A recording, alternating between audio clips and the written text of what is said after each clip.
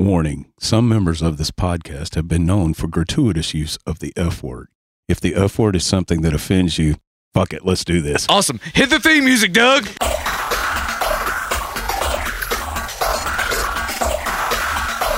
Sunday, December 12th, 2021. Greetings to the bevy of beautiful Bama fans out there. Can I get a roll tide? No. Oh, come on, Jim. Maybe a suck our dick, but you Oh, come on, man. suck my little bulldog dick. Yes. Oh, my goodness. I had to bring it up right out of the gate. Congratulations yet again to the fucking Alabama goddamn football team. Who Roll Tide. game? Roll Tide. Yeah, But let me say this. I will say this. We will meet again in a month. This is my prediction. oh shit, We're going to be meeting again, and it's going to be a very different game. So, while, yes, Daddy Saban did give little Kirby a spanking, could be a very different game in a month. Yeah, no, And I will admit that. I will admit that. I'm in a weird spot as a Georgia fan, as a lifelong Georgia fan. You know, we just had the best regular season of my lifetime because I was born in '82, you know, right after their last big heyday. And we've never gone 12-0 in a regular season. Right. And as I explained to you, I know your pain because we talked about this last night. Yeah. You and I talked about this. Oh, yeah. If you live long enough, you will know the glory of being the victor and the agony, just sheer agony of being shit. Well, so far for my entire life of being a Georgia fan, I've only known agony. So I'm in a weird spot because we just came off of our best regular season, and then it doesn't matter whether it's Mark Richt, Kirby Smart, doesn't fucking matter. We are going to shit the bed at least once a year in a manner that has not happened at all throughout the rest of the season, any of the games before, any of the games after, but there will be one game where we just don't show the fuck up. All right. And that was last Saturday. I don't know why you had to pick that game to snooze on, Georgia. What the fuck? But it's a weird spot because I'm completely dejected. I don't even give a fuck about I still got to wait. Well, I guess we all got to wait like 2.5, 3 weeks for the next game. Right. And it's not like Georgia's season is over and they're sitting at home. I mean, we're still in the playoff. So you think, hey, man, you should be pretty excited. It's the second time in school history that you're in the playoff. Like, that's a thing. Like, you're 12-1. Be happy, you sour puss. But I'm not. No. I'm not happy at all. I don't look, because here's the thing. Even if Georgia goes and beats Michigan, which is a likely possibility, Alabama is damn near guaranteed to just smash Cincinnati, and then it's Georgia, Alabama again. And as a fan, yeah, sure, if Georgia were to beat Bama to win the Natty, all this goes away, Right. and I'm the happiest fuck, Right. that's ever fucked. But if the same thing happens again, and I gotta feel this shit again, I might give up on sports entirely, Doug. Don't do that, man. I'm telling you, the future is yours. The future. Here's the thing. I would have much preferred Georgia to get over the Alabama hump and the SEC championship, so there wouldn't be a possibility of a repeat in the same postseason. Right. And hey, Georgia, had you just shown the fuck up, then you wouldn't have to worry about Bama. Then you got Cincinnati, you got Michigan, Right. and Oklahoma State, possibly, Notre Dame, possibly. All very beatable teams. But Well, I don't know if this is just me not having the experience and being a naive fuck as far as UGA goes, but, I mean, you had the situation where both the offense, which has already been semi-shaky, at least most of the year, they were always backed up by the defense. And the defense totally shit the bed this last game. Didn't even show up. Yeah, and that's the situation. It's like, at least in the games where the offense was not showing up, the defense was able to bail them out, and that did not happen here. I think the defense is not going to be, so kind the next time.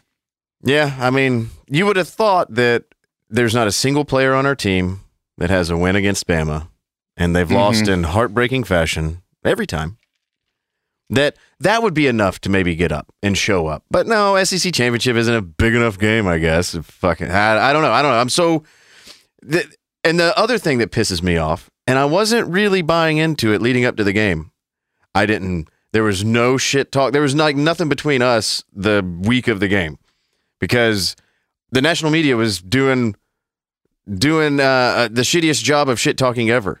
They were guaranteeing a Georgia victory. Even Georgia sports figures were saying, today's the day. Today's the day we shake this Saban monkey off our back. Yoo-hoo! They were celebrating before the game even started. I was like, what the fuck is wrong with you?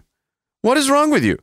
If there's any team that you never take lightly or think it's a guaranteed win, it's when Georgia faces Bama. What has shown you that all of a sudden now they forgot how to play football? I couldn't fucking believe it. Well, I have to give another shout out to my boy Bryce Young, Heisman Trophy winner. Yes, we finally have a quarterback from Bama to win a Heisman. That's huge. That's fucking huge. Yeah, I guess. Yes. Heisman Trophy is kind of meaningless these days. Well, yeah, it is if you're Their Georgia. invitee list was garbage. It was hot shit. Kenneth Walker, the running back from Michigan State, wasn't even invited. Like, are we even going to take this award seriously? It's literally like, oh, you're the quarterback on the best team, therefore we're going to give it to you because we don't know what else to do. Yeah. This year's field that was invited was not... There weren't that many Heisman moments. Bryce only had one, and it was in the SEC championship. He won it that night. Had Bama lost that game, no Heisman for Bryce. No. And so it was a one-game award. I mean, kudos. And kudos well that. worth it. Kudos and all that. Yes. I'm only after one trophy, Doug. I know you are. There's only one I know, Jim. that I want. I know. Yeah. And I want it in my lifetime.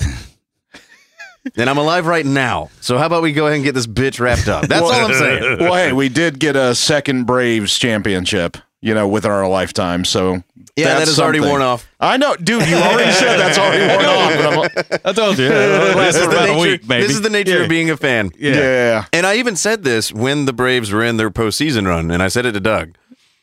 I said, as much as I want the Braves to win this whole fucking thing, I would prefer Georgia win the Natty this year and the Braves not win the World Series. Yeah.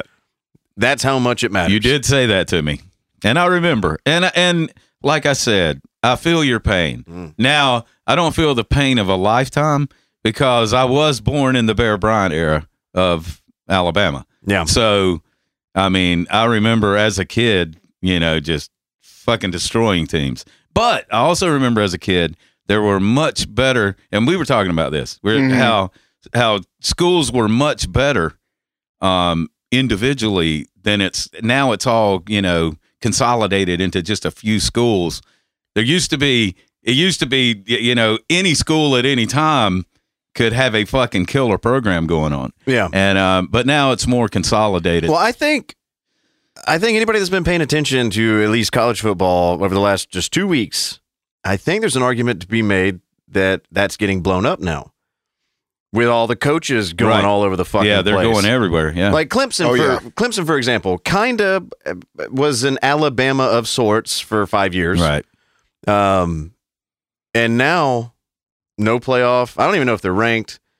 They lost their offensive coordinator, their defensive coordinator, and their athletic director all this year. Yeah, it's turning into the NFL. It's crazy. Yeah, so Brett Venables, the Clemson defensive coordinator, is now going to be the head coach out in Oklahoma because Lincoln Riley, Oklahoma's former head coach, is now out at Southern Cal.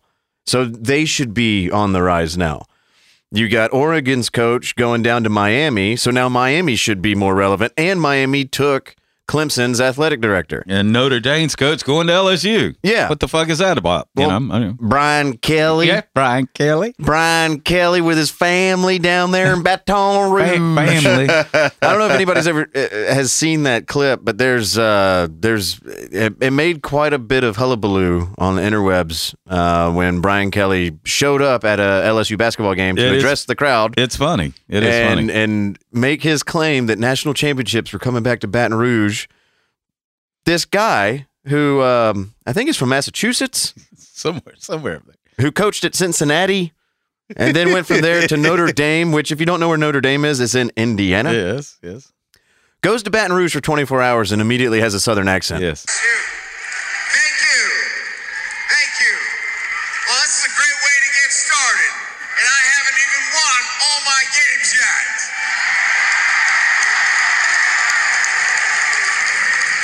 It's a great night to be a Tiger. I'm here with my family, and we are so excited to be in the great state of Louisiana, but more importantly, to be with you great fans. He's a Cajun. He's a Cajun now, yeah. He's a Cajun. Yeah. Yeah. He's gonna get nipple rings and wearing overalls and start loving gumbo, I guess. And eating gator.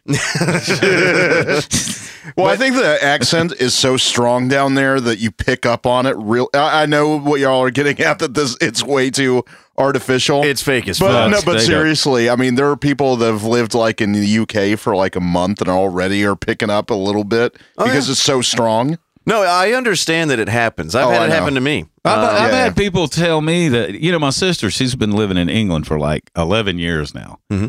And people tell me that talk to her that she's got an English accent now. And I'm like, what the fuck are you talking about? I talk to her all the time. She sounds just as fucking redneck as she's ever sounded. She does. Yeah. And I think it's like a I think people kind of, a lot of times they'll perceive someone's talking different when they're really not, because they'll think They're looking for it. yeah, they're looking for something in their, some inflection. You've changed. I know it. Now, I will say this. I do know this about myself. This is about myself. My Southern accent, as far as sounding straight up from the South, it kicked in a hell of a lot more when I moved back down here. Mm-hmm. Than when I was, up in North Carolina and in that area. Oh, yeah. When I moved back to Georgia, everybody was, or when I moved down here, everybody was like, it was just like being in Alabama again. It was like, Hey, dude. hey, what's up, man? What's up? No, and I used to work customer service for most of my life. And so anytime I talk to people and they ask where I'm from, it would be a shock to them that I'd say the South. Right. However, that's not the same thing when I would talk to somebody on the West Coast. When somebody on the West Coast, they immediately picked up on the fact that I was from the South. All right. And it's because, definitely there are certain words where the accent comes through really strong for me.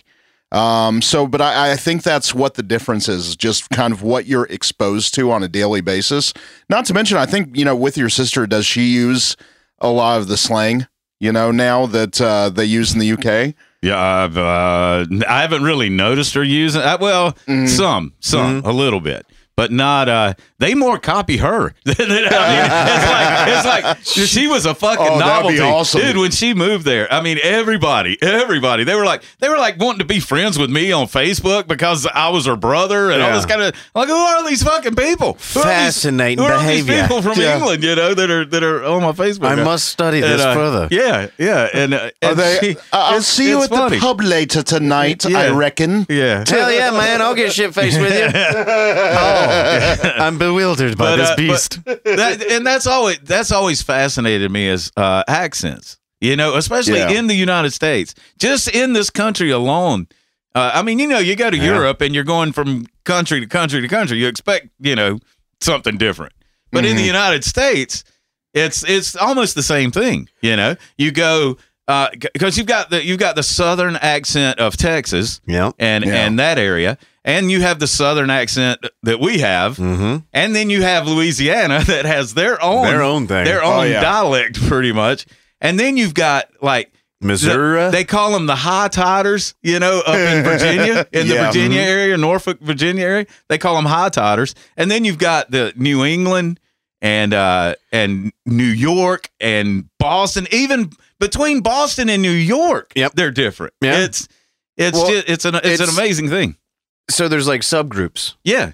So you have, like you said, the Southern accent, and you have like the coastal plain, Right. and then Louisiana, and then Texas, and The It's all West different. Coast is all like they're all kind of the same. yeah. Mhm. But like Close, yeah. New England, there's a difference between northern Maine and coastal Maine, Boston and New York, Yeah. New Jersey New and Jersey. Philly. And it's similar in England, where you can go 20 miles down the road and have a totally different Dialect. Yeah. Yeah. So it's just funny to me when Brian Kelly went down to Louisiana and he automatically had it, because I've had that shit happen to me. Sure. When I went, and for a long period of my life, my parents have lived up north, whether it be Michigan or New England.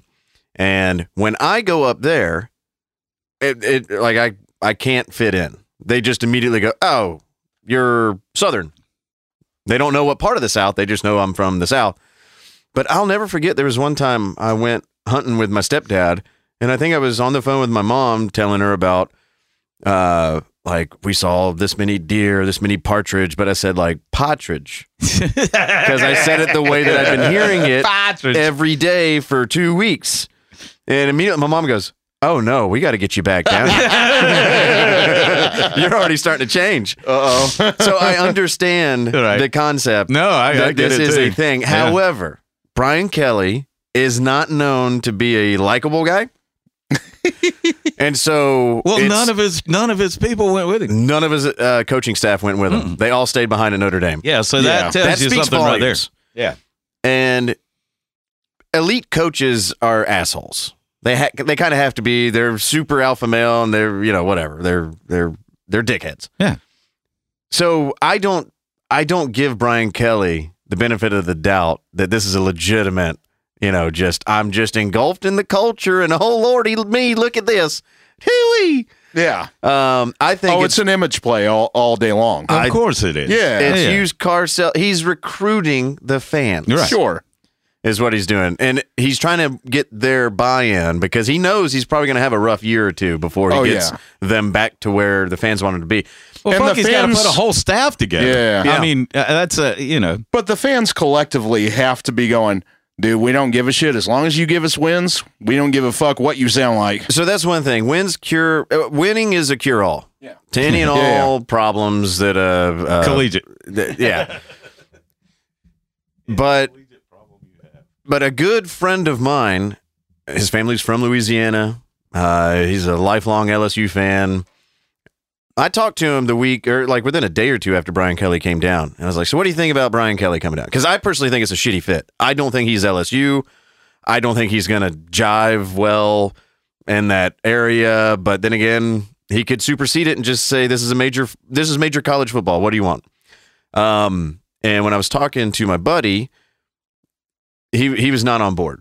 He was not a buy-in. He was like, it's a big name hire, but he's never going to be LSU. Well, recruiting is going to be where if he can recruit right, Yeah. that's where it will all change. Well, and that's kind of and he won't be LSU, no. But if he wins there, if he starts winning there, they'll turn him I into think LSU. what he might be thinking, is it's a booster play. It's the kind of thing to force the boosters to put more money into the program, whether they get wins or not. It's a big name. And so the bigger the name, the more money you're going to get from, your supporters, then you can really go out and get the talent. Oh, well, yeah. I mean, I know what he's doing. It's part of the business of it. It's just he's coming across very fake and gay. Oh yeah, And it's worth mockery and ridicule, which is what I like to do. and I'm sure the Yeah. fans see it too. They've Oh, got to see it. Yeah. No, they have to. I mean, if there's a 48-hour turnaround and you sounded normal on another telecast and all of a sudden you're doing a Southern accent, If they have ESP in Shreveport, they know about it. Oh, they know things. They know things there. They have a hunch. All I'm saying is if he can put a wall around Louisiana and keep the state's top talent there in LSU, they'll be fine. Same thing in Florida. Florida has a new coach, the Gators, and Miami. And so if they can keep more of the 5 stars from Florida in that state, they'll be fine. And then that will take him off of Alabama's roster and Georgia's roster and Oklahoma's roster. Because by himself, Nick Saban, and I forgot the stat, over the last 15 years, has more 5 stars from Florida than Florida State, Florida, and Miami combined. I'm sure he does. That is the biggest reason why you have a concentration of power in college football. Right. They all want to play for a winner. That's all the guys that you're talking about, all those 5-star, it doesn't matter where the fuck they're at. It doesn't matter where they're at. If they see a team, if they see somebody like Saban courting them, Saban's going to be automatically top of their list.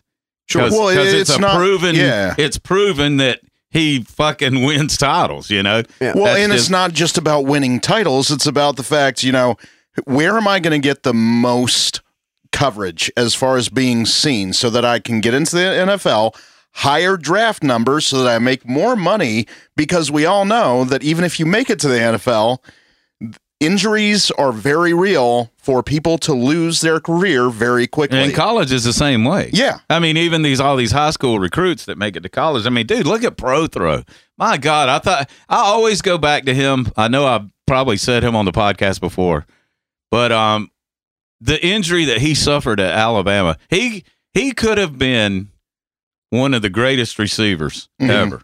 Yeah, he was supposed to be the next or the first Julio Jones. Yeah, the first Julio Jones, exactly. And he was he's still to this day made the most incredible catch I've ever seen in football. Period. Yeah, and it's the one everyone thinks of when you say Prothro. What happened to him is just what I'm talking about. I mean, he was fucking a star athlete. He went into college and got a career-ending injury. So I mean, it happens at all levels. Yeah, there's tons of top. I mean, I'm not concerned about injuries. That's right. always gonna be there. I know. But my point is you won't have Saban holding on to all the 5 stars from Florida if you actually have coaches that know how to recruit, and if they can keep if Louisiana's 5 stars go to LSU, Florida's 5 stars get dispersed through their 3 main schools. Georgia keeps theirs. Bama keeps theirs. Bama is no longer as stacked as they are. Georgia's no longer as stacked as they are. You immediately start to have a leveling out, which is why I was pro playoff expansion, because something needed to be done. Yeah. Even though my team is in the top 5 of that concentrated power, I agree with that. I don't like it for the sport. Even though my team's on top of that, I agree with that. I don't like it. I want Michigan to be good. Yeah. I want Wisconsin to be good. I want Ohio State to be good. I mean, Ohio State, they used to be a fucking great fucking a nemesis for us, you know, and they've just turned into shit. You know, I mean, football is better when you don't have one person ruling the whole thing. Absolutely, which is why I hate Tom Brady, New England, and I hate Saban. Yeah, I'm ready for. Once you've reached enough success, I'm rooting for your death. Well, I'm not gonna. I'm not gonna hate Saban. I did. I used to hate him. Mm-hmm. I did. I hated him till he signed with Alabama, and then the hatred quickly melted away. But well, I mean, I'm not going to hate on Saban, but I do agree with everything you're saying. Yeah. I agree that Alabama, we have been fortunate enough to be the dynasty. We are a true dynasty. Mm-hmm. The Saban era is a dynasty. Yeah. If you want to talk about dynasties in football, you can't fucking get any better than the era of Saban. Yeah, no, I mean, Alabama is to college football what the Yankees, are to, baseball. Yeah. And I mean, even when they're not winning, their name's still in the conversation. And that's the point. I mean, of course, the Yankees haven't really brought much, lately either, but they're always still in the conversation. Right. And see, I think that's where the dominance comes from. So I know that the bulk of our listeners come from the state of Georgia. Mm-hmm. And I would imagine that if they are sports fans, college football fans, that they're likely a Georgia fan. And they hate me. So I want to speak to them for a minute, because I understand this has been a dark week. Yeah. This is going to be another dark couple of weeks. There's a lot of questions, no answers. You won't have a chance to see your team out on the field to answer any of these questions for a few more weeks. So while we're all in this dark place, I'm going to play a clip from a guy that I've been watching for years, and I think he puts things in a very middle ground but solid. He's very astute, and I like his takes, especially because he doesn't get too high or too low, and he sees things from a perspective that us as fans typically are unable to because we're too close emotionally to the situation. So I'm going to let one Josh Pate say a few things to hopefully bring you out of your depression and, well, cheer the fuck up. Get an email. And it says, maybe it's time to have a conversation with Kirby Smart. I want to have a conversation with you if you think it's time to have a conversation with Kirby Smart about his job status. Kirby Smart, according to Wikipedia, 45 years old. Nick Saban, when he got to Alabama, take a guess at how old he was. He's 70 or 71 right now. He was 55 years old when he got to Alabama. That's a decade and a half ago. He, at that time, when he first got to Alabama, was 10 years older than Kirby is right now. What are we saying? To get down to the crux of things, what are we saying? Are we telling this guy right here, who's averaging like 10 and a half or 11 wins a year, are we telling him, because you can't beat the greatest of all time in your early to mid-40s, that's it? And so then you get all the usual criticisms. Well, Josh, he needs to adjust offensively. He did. He hired Todd Monken, a couple of years in now as offensive coordinator. Well, but Josh, he hasn't adjusted his offensive approach. Where's our good quarterbacks? Well, he went and got JT Daniels. He's been hurt. Well, yeah, but where's his five-star quarterbacks from high school? We got Brock Vandagriff last cycle. He's a true freshman. Okay, but we need more speed at receiver. You got Arian Smith, probably the fastest skill guy in the country in the last recruiting cycle. He's out. He's injured right now. That's just the way it is sometimes. There are a lot of criticisms that have been lobbed Kirby Smart's way. Some of them have layers of validity to them. But when you come down to an honest evaluation of anything, it's not just an A or an F. Imagine if that's the way you got handled in school. You either get an A or you get an F. Well, I'm not here. Chances are you're probably not here. What if Kirby Smart never beats Nick Saban? Let's say he goes up against him 3 more times. The dude ends up 0-7 against Nick Saban. If Saban retires in 5 years, Kirby Smart will be 50 years old. You'll have a program that has recruited at an elite level for over a decade at that point. And Kirby will be 5 years younger than Saban was when he got to Alabama, and Kirby will then be in a Sabanless SEC and a post-Saban college football, a PSCFB, if you will. Where will Georgia football be? Answer, probably positioned as good as anyone to dominate over the next 10 or 15 years in their own right.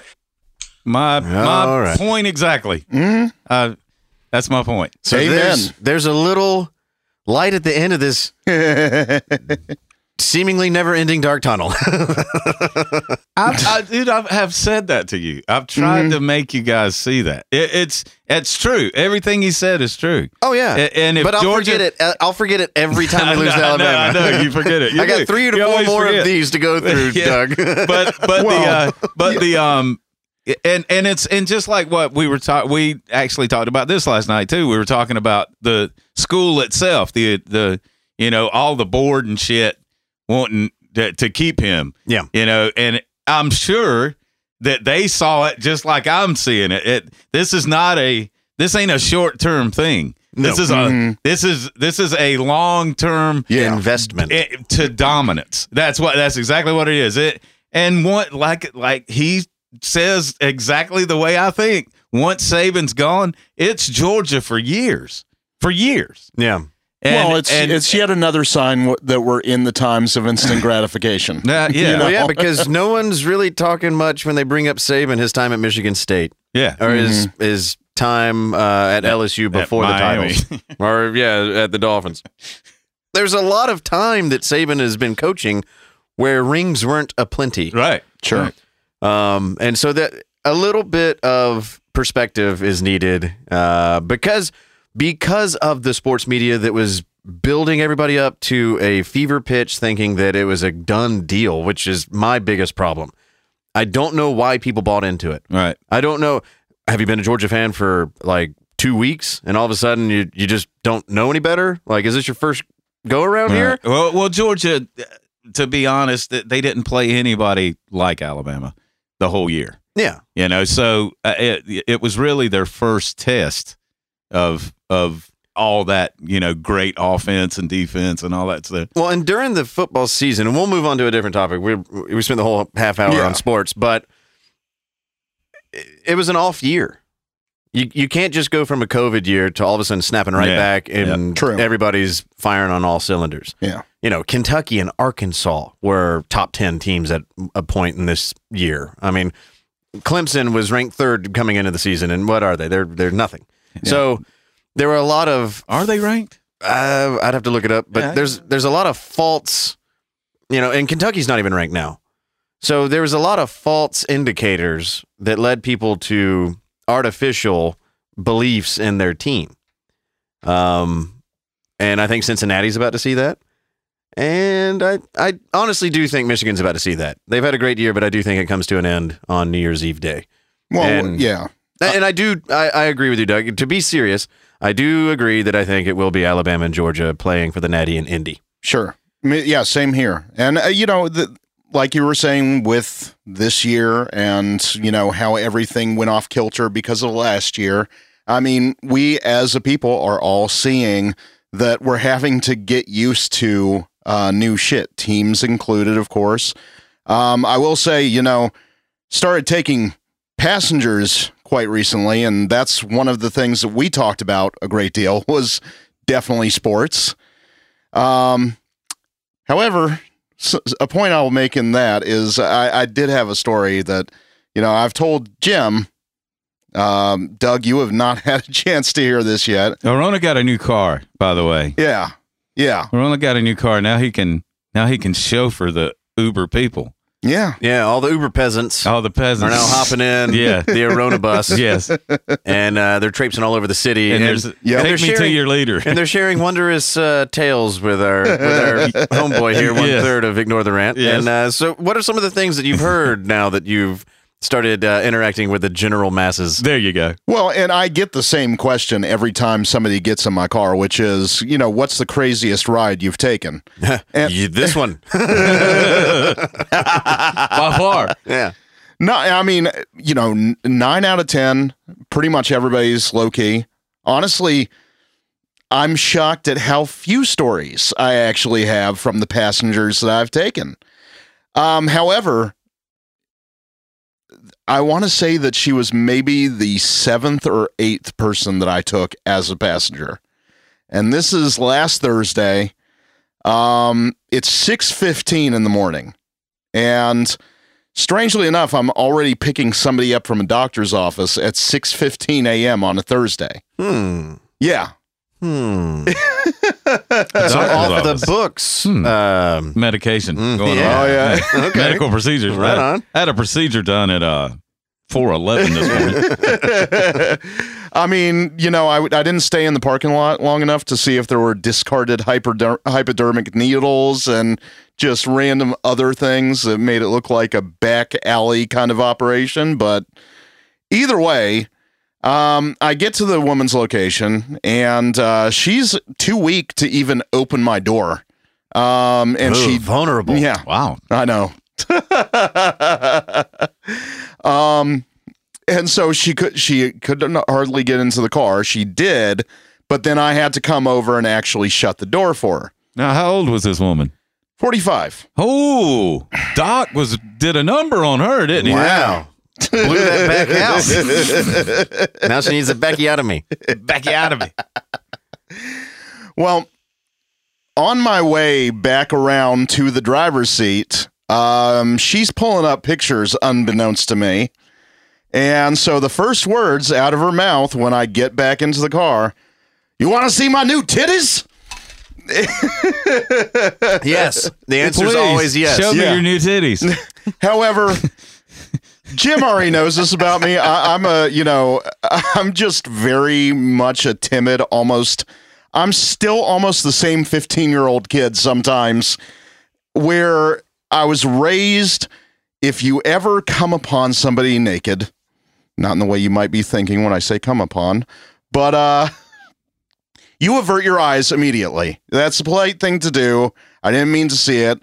So that's what I do, but at the same time, I'm trying not to offend her. And I go, "Oh, those look very nice." And I'm at this time already driving. So she's like, "Dude, you didn't even look." I'm like, "Yeah, of course I didn't." I was like, "You have to warn somebody you're about to unleash the titties." It's like if I'm not looking to see them, then they're quite a surprise. I can't take the. I think the declaration that was in the form of a question was all of the warning you were supposed to get. I want to be an Uber driver. I only pick people up From the doctor's cosmetic surgery at places. 6:15 in the morning. Yeah. I should have taken note of that location Oh, and good just Lord. like made it my morning stop. Just like Yeah, it's you called know. Buckhead. Half the places in there are just doing augmentation. Just throw a dart on the map and go pick up some chick with new body Who knew parts. Uber had such benefits? well, and and Doug, take a guess where she wanted to be taken after she got her titties The done. strip club. That's a good guess, but okay, think more Georgia. More Georgia. Yeah. Waffle House? 100%. Cracker Barrel? Oh, No. Waffle House. Waffle House. Waffle House. Okay. Well, if you can't get the Uber guy to look at your tits, yeah, she's hungry. And she's hungry. She's been under next for up on that list is Waffle House. Yeah, she's You're been gonna gassed have a up. captivated audience. been It's gassed guaranteed. up for the last 4 or 5 hours. She's probably hungry. No, we dude, we get to the Waffle House, and I'm like, I can now give you my full undivided attention. Can I now see these titties again? And now she forgot. She was like full frontal, so she had no panties on either. Oh, nice. Yeah, and like I said, 45-year-old woman, still very good looking. She might have been looking for you to get in the back seat, bro. The possibility was probably there. Yeah, you should have drove around back. Yeah. How else are you going to get Inside. 5 stars, dude? Yeah, there you go. Like, do you understand how this The rating 5-star system bounce. works? We got to teach the kid a few things. Now, here's something that I think the listeners might have already picked up on. Arona's not going to lead a battle or lead a group of men into battle. No. He's a sweetheart. He's a legitimate, nice, caring individual. I'm a little more crass. And so there's times where Arona and I have misunderstandings on how things probably should have gone or would have gone. Right. Yeah. This is one of those times. Yeah, there you go. Yeah, I agree. I'm like- I agree with your crassness. Yes. If the question ever is, would you like to see my tits? Yes. The answer is always yes. Yes. It's Hey, always I yes. got that right though. That was the first words out of my mouth was And- yes, I would like to see the tits. Yeah. And Yeah. I would be in the rearview mirror looking at titties. Saying, hey. Yeah. I mean, Nice, hey, huh? you can just let those puppies breathe. Yeah, I let them mean, breathe the whole way Well, to I Waffle mean, House. since this was just done, if she had actually flashed me, it would have been the same thing as seeing a bra or, somebody in their bathing suit because it's all bandages at this point. Oh, yeah, I would that's be- right. okay, never Oh, mind. yeah, I forgot. Okay, Yeah, forgot. no, don't want to Answer's see no. them fucked Answer's up no. titties. Put those fuckers back up. Put those God fucked damn up it. If you titties. bleed on my new They're all upholstery, bruised I'll and- kill you. They're all bruised and black and Yeah. Ugh. God. Oh, yeah. Oh, you left hide out them some motherfuckers. fucking. You left out some details. Oh, Bandages? yeah, I forgot about it. I God forgot damn about it. No, turn around and drop her the fuck I back didn't off know where she they were came from. brand new titties. Oh, I yeah, mean, they God were. damn it. I would have gone to that Waffle House and ordered all the cooks to fucking beat her about her new yes. tits. I would have said, call me in a couple of months and show me your titties. No, at least you can say, right after they got them done, before they've had a chance to be bruised, it's like right after the my fact God. when the doctor takes a picture. This is They taking a actually, turn. they do look very good right afterwards because the bruising hasn't had a chance to take hold. So she shows me a picture of the work she had done. It was actually really damn good. Compliments to the doctor. She had to, of course, give me the backstory. I'm 45 years old. I've had 4 kids and 3 once they've been, divorces. And, yeah. she did not include the baby daddy total, which I was really thankful for. Well, 'Cause that could've alimony's been- paying yeah. for those tatas. That's all I'm saying. But dude, there's nothing Oh man, worse than a fresh I set of Franken changed tits. my mind. Yeah, I don't no. want to be an Uber No, okay, driver. answer. I don't ever want to drive Okay. for Uber.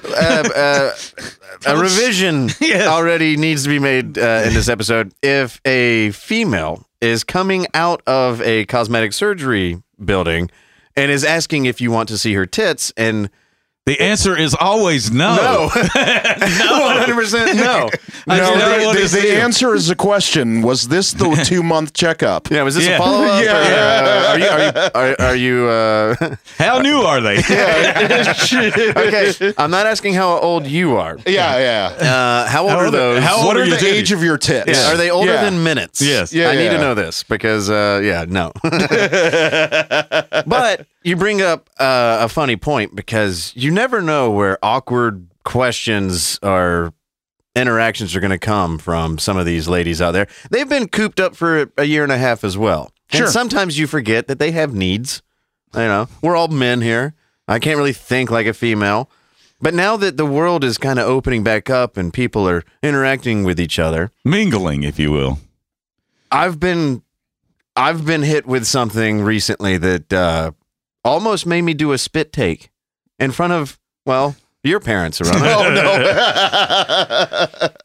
We spent this past weekend on a Christmas event that's local to the area, a Christmas tour of a reception hall, about an hour and a half away. It's a very historic mansion. It looks like it could have easily held various people that might have been whipped at one point or another. You know, if to you've work seen, fields. If you've seen Django Unchained, this place is a carbon copy of that. Or Django Unchained is a carbon copy of this Yeah, place. or Django Unchained was filmed there. Maybe. Yeah, Who very, knows? very possible. And so they do group tours, and then after that, everybody kind of goes into the same reception hall for dinner and a band and booze. And it was one of the more eclectic groups of people that I've ever had the opportunity of being around, because not everybody was there together. There were little offshoots, like 5 groups of 20 or something like that. And as the night was going on, you know, we're going through this mansion. We're looking for secret passageways and trapdoors. That's the only thing that my mind could go to. Like, I don't give a fuck how expensive that piano is. Yeah. Where do you hide the bodies? Now, I do want to correct something also. When you do say eclectic group of people, that does not count shade of skin. Oh no. No. The band that played along to our dinner was a bluegrass band, which I'm fine with. Oh, of course. But to be on a plantation with bluegrass and some dudes with handlebar mustaches, it was some white people shit. Yeah. Oh, yeah. It was some straight up. It was so white, in fact. There was a guy that looked. You know how, like, when you go to Vegas or New York, you have like Michael Jackson impersonators and, you know, Elvis impersonators and shit like that. Yeah. I don't know what the market is for Hitler impersonators, but he was there. Yeah.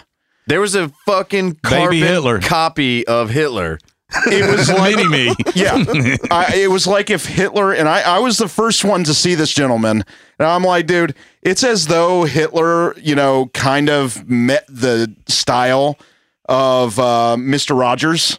Yeah. Because dude was Hitler wearing in a a fucking cardigan. So Hitler lives in Georgia now. Yeah. He's in the lives in mountains Georgia. he's in the mountains of Georgia. He's not in Argentina. Yeah. In fact, at a really white event, you could see an Arona making sign language of Heil in his direction. Yeah, he was to pointing point at him him. out. He was pointing at him with one arm. I kept on going, oh, look, he's in that direction.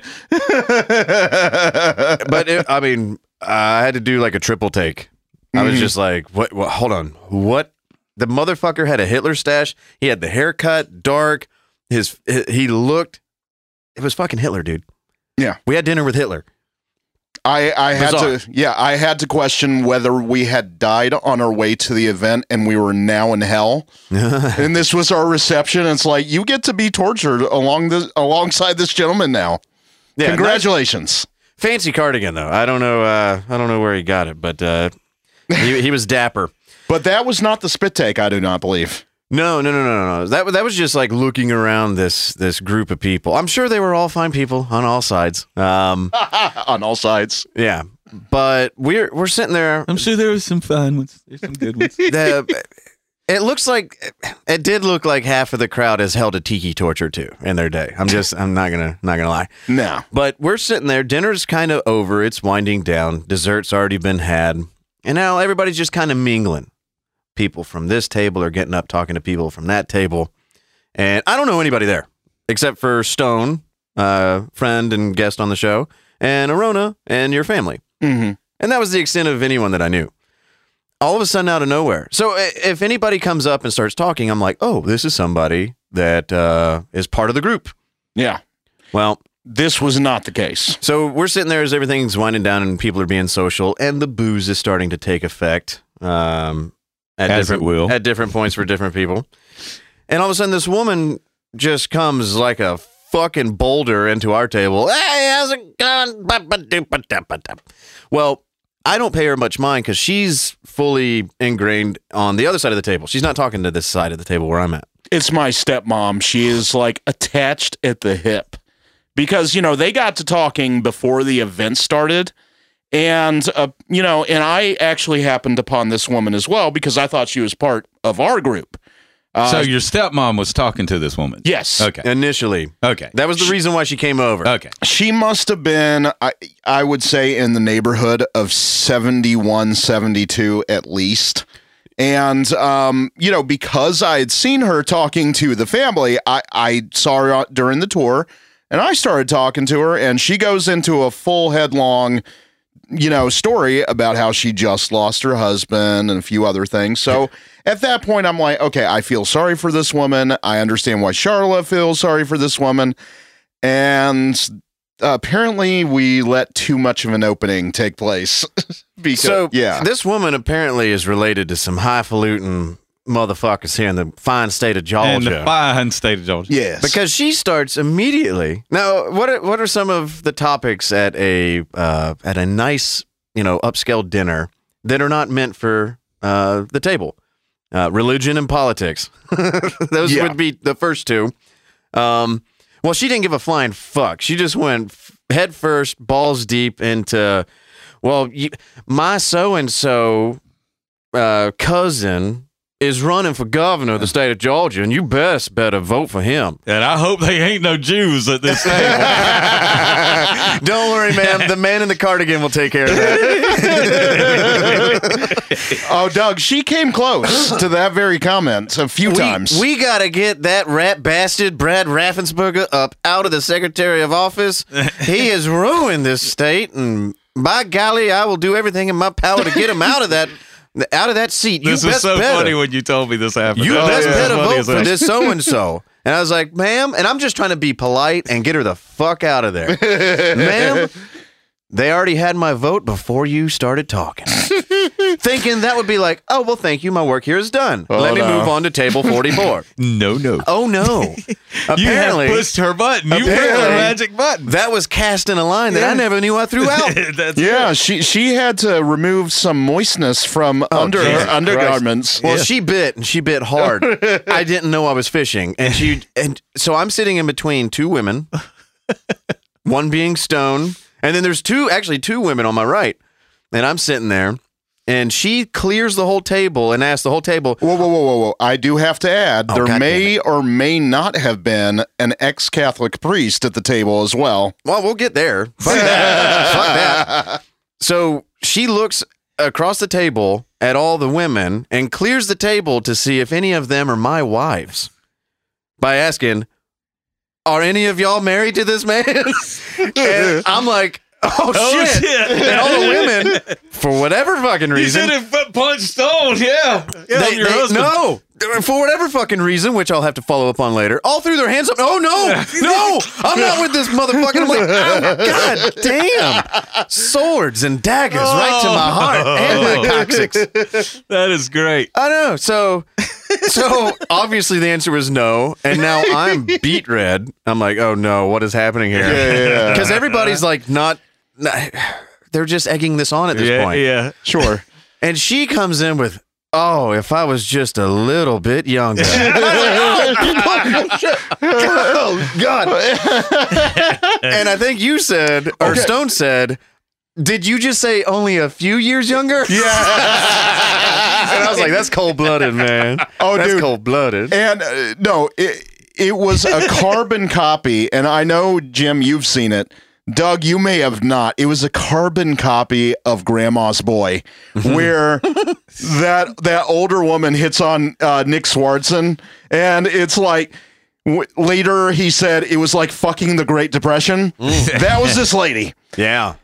Because she followed it up with a story of her very glorious past. Well, she wanted to qualify that she was more than capable of rocking my fucking world. Right, of course. Which obviously is what the table wanted to know. Yeah. The whole table. I don't know. Can you handle this young buck? Now, this is a Christmas event. Yes, folks. this is a Christmas fucking dinner.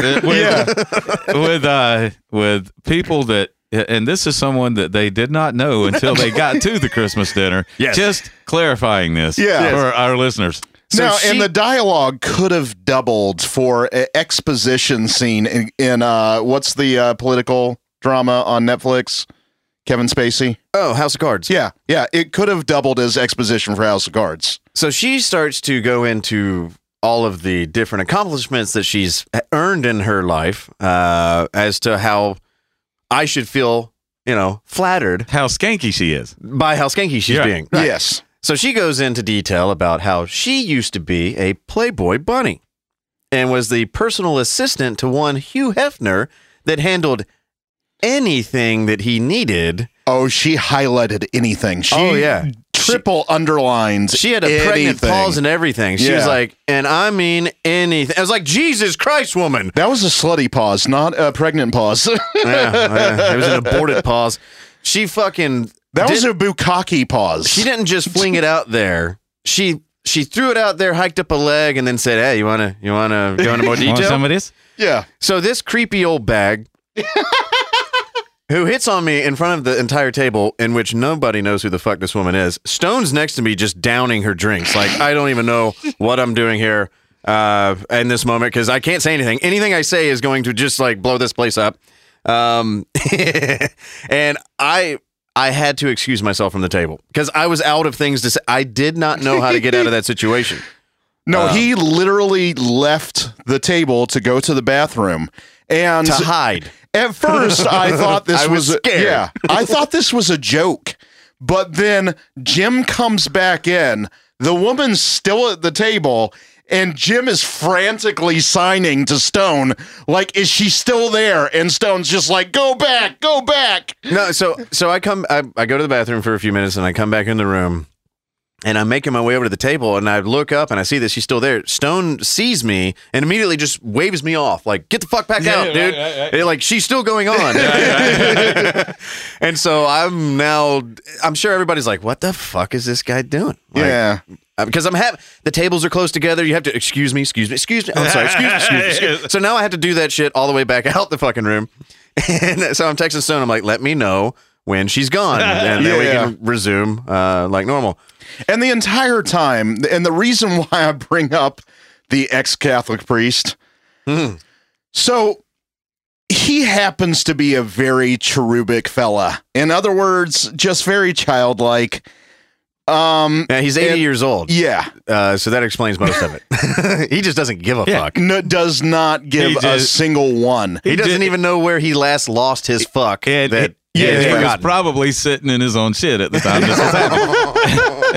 But go ahead. No, she's continuing to talk frantically about whatever the hell she wants to. The entire time, the priest is making the motion like a woman talking, just blah, blah, blah, blah, blah, blah, blah, that kind of motion with his hands, and using the other hand to make a punching motion at it. Yeah. And he's not even trying to conceal this. It's right in front of the woman's face. Yeah, he's 2 feet away. He's Yeah. like 2 people away from her. And And he's this is just an 80-year-old Catholic priest. miming her actions as flat out mockery to her face, and she is so oblivious to it because she's got tractor beams on. My dopey ass. Yeah. It was a weird dinner. Oh, it was fucking odd. I mean, okay, and so But real quick, I Yeah. left at 8:30 p.m. Everything we're telling you happened at like 7:45 at night. This wasn't like a 2 a.m. last call situation. yeah. Oh, and it almost took 20 minutes for him to be able to come back to the table. And what finally happens to make this woman adjourn from our table, it became very apparent that these episodes are not new. Yeah. because a woman about her age, who must have been her sister, came over to collect her crazy ass. Because she comes over, it's just like, it's almost like she's ready to start apologizing as she gets to the table. And it's like, okay, come on, we need to go. Yeah, they're very nice people. It's time to leave. Yeah. How many of them have you hit on? How many, like, I see some open seats here. How many people did you run off? Yeah. Yeah, but she had to, like, come and hook her by the elbow and, like, you know, Drag her on. like the Sandman, like, Drag her on. Yep. I mean, I will say it was very much like if any of you people out there have seen Lucky Number 11, you know, there's a scene where it's Bruce Willis and he's looking at this woman across the way that's 94 years old and he goes, will you look at that piece over there? The guy's like, dude, she's like fucking 90. And he goes, I know, but there was a time. And I mean, I could see where with that woman there certainly was a time. I mean, she's been used up and spit out since there was a time. That reminded me of a time I was probably 16 when this happened, maybe something like that, 16, 17 years old. And my older cousin, she, me and her were out doing something and she was looking for somebody in a club. And we were going to these different clubs to look for this person, you know, and because I knew him too, you know.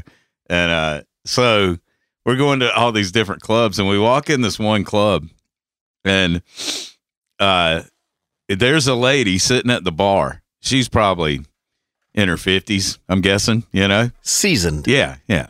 She wasn't horrible looking. I mean, she was just, but right when we walked in the door, it was just like what you're saying. It was a laser on me. It didn't matter where I went in that bar. I'd look over and she was staring at me, you know. And I was like, holy shit, I got to get the fuck out of here. And I told my cousin walks over and said, this lady's fucking tripping. She goes, well, let's get out of here. He ain't here. And I'm like, all right. So we go. We're getting ready to walk out. She's in front of me. We go. This woman gets off the fucking bar stool and comes up to me and hugs me.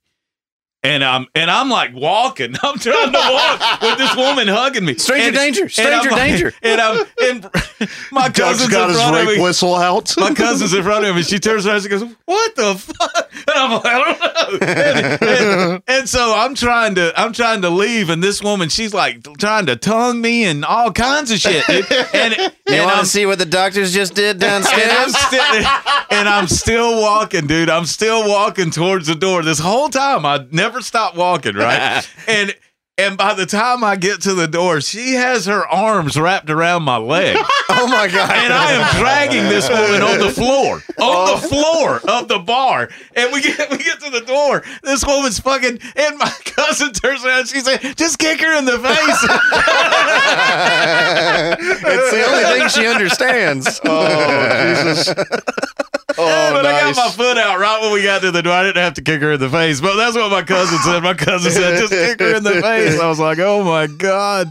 Then we got out of there and I was like, what the fuck was that? You know? And she goes, she must be lonely. She must be a lonely woman, you know? I was like, wow. That was crazy. I guess I didn't even talk to her. I never even, there was no words ever spoken. It was typically, just, I'm down for that kind of shit. Yeah. but yeah, I mean, when you just fucking jump on me like a psycho, it freaked me out, dude. It totally flipped me out. See, and Stone actually walked out with a distinction as well. I mean, she had almost every horny 80-something, low key, just like, here's my drink tickets. Put them to good use. He. Yeah. So this place, this venue, you could purchase like 2 drink tickets or whatever. So it was like comps or whatever. And everybody was giving Stone their drink tickets. And she left with 9. And she was drinking the whole time. You're right. So I think she got up to like 15, which means there's a lot of other creepy dudes. There's a lot of creepiness. This whole night was just oozing with creepy. It was not what I expected going in. But you're talking an all-white Christmas party in the mountains of Georgia. So, oh, my God. With banjos playing. Yeah. Oh, yeah. There's some creepiness going on. And then my dad has this friend that ever since he's found out that I've been doing Uber, you would think he would have some, maybe 1 or 2 just really good stories. But every time I see the guy, I walk up and he goes, I I read last night about a Uber driver getting shot in the face. I'm like, That's nice. thanks, sir. I'm really glad we're a glass half full kind of evening yeah. here. And this is Well, not that just, reminds me. That's what don't reminded ever, me. Don't ever have open glass drinks in your car because you'll get drugged. I've read this report about Uber drivers getting drugged. Yeah. And winding up behind a cosmetic surgery place with your tip. Missing a liver when they woke up. No, I woke up with one kidney and half a lung. But I got 5-star rating. I got a 5-star rating. I thought this was a one-time thing, but every time I saw the guy, it was a news story and something horrible. It was just like, I read about a guy that was anally raped about 1,000 times before they left his corpse, and he happened to be an Uber driver. I'm just like, all right, thank you. Fucking yet again, It's dude. kind of like the worst case scenario of like a helpful dad syndrome where they're like looking out for you. But what you would rather hear is like, hey, make sure you check your tire tread depth and make sure that your air make right. sure you have a tire pressure gauge on hand. And no, he's like, so 37 Uber drivers have been slashed to death just in New Mexico alone. It's really bizarre. So, I don't know what's going on. So pack a gun. Yeah. I would never fuck with an Uber driver. They're armed. I mean, my God. I assume all Uber drivers, at least the men, are packing. Yeah. And the women, I know, have that fucking Mace bear shit. spray. Yeah, And I don't want to. I don't want them to ever get nervous enough to even think that they need to reach for it. I'm Right. always like, I sit in the passenger rear seat Where up they against can the see you? window, Where they- they can see me if they want to. I don't give a fuck. I don't say shit. Right. The only time I do is if the driver initiates. And I know a lot of people bitch. You hear a lot of comedians do sets about getting in an Uber. It's like the modern day, like, what's the deal with airplane food? Right. But they always talk about, I was in Toledo and I got in an Uber, and this fucking driver, he was one of those talkers. Like, it's a bad thing. I'm like, I love it. If I get into an Uber and the driver wants to talk, I will go down that road with you, sir or madame. Yeah. Whatever you want to talk about, I'll engage. Which also is what got me in trouble at dinner. I engaged, and sometimes you probably shouldn't. But yeah, some Uber drivers, the ones that don't ever say shit, I'm like, he's got 95 guns in here. Do you play music? Yes. What do you play?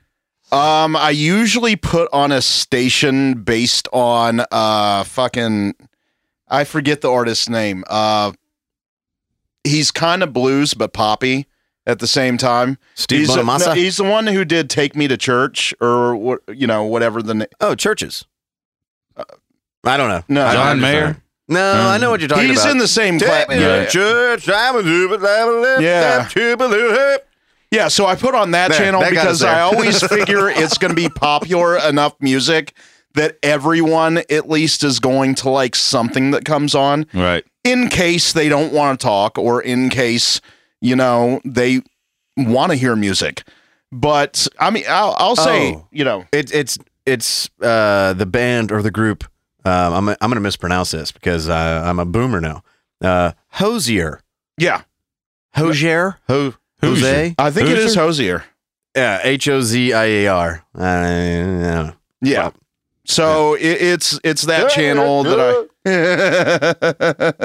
Hoser. That whole song sounds like he's singing in a room, but he's singing out of the room back at people like, I'm in here singing. Da, da, da. I don't know. That's my official review. Not a fan. If I was in your Uber, I'd be like, I don't know, dude. You look like you like metal. Slayer. Throw something on. How about some Slayer? Yeah. Oh, that was another good thing. Yeah, I picked up a high school student, taking her to look at Emery. And I think at that time I actually had on Slayer or something like that. They had just happened to come on my radio. And I was like, do you want me to... I ask everyone when they get in the car, the first thing's out of my mouth, is the temperature okay? And would you like me to change the music? And she goes, oh, no, this music is fine. My dad likes this kind of music, too. Yeah. Ooh. Oh, Ooh. Ouch. And I did say to her, I was like, thank you for having to qualify that statement. Yeah. and I'm sure she was like, what the fuck is qualify, you fucking boomer? Yeah. She was probably making a TikTok like, I'm with the oldest Uber driver ever. My Uber driver just looked at me in his rearview mirror. I think he wants me. So when you're That's picking probably somebody what up, do you happened. know who they are? No, But they know who you are. I mean, I have their names sometimes. I think only on Lyft you'll sometimes have a picture of the person. Right. But yeah, I mean, Do they get to make up their own names like Great Booty Sniffer 42069 or is it like Malcolm I haven't D? had that for passengers. On Uber Eats, I see it all the time where they just have some random nickname. So, Peanut butter balls. Yeah. Elongated. No, it's been certainly a few chuckles. In fact, I had a woman that's in your sister's line of work, Uh-huh. and I'll just say if she lasts to the age this woman did to retire, she might sound exactly like this lady because she was doing her very best not to drop N-bombs. She really wanted to. And it was mostly about her coworkers. That comes with experience. You get real good at not dropping N-bombs. You tiptoe around them. Yeah. Yeah, you don't do that. Yeah. Like I don't take a shitload of Ubers, but occasionally when I do, it's usually for 20 to 30 minute trips. Something that's worthwhile. Not like, hey, can you take me to the other side of the block? I'm just lazy. Never been in one. Never been on an Uber.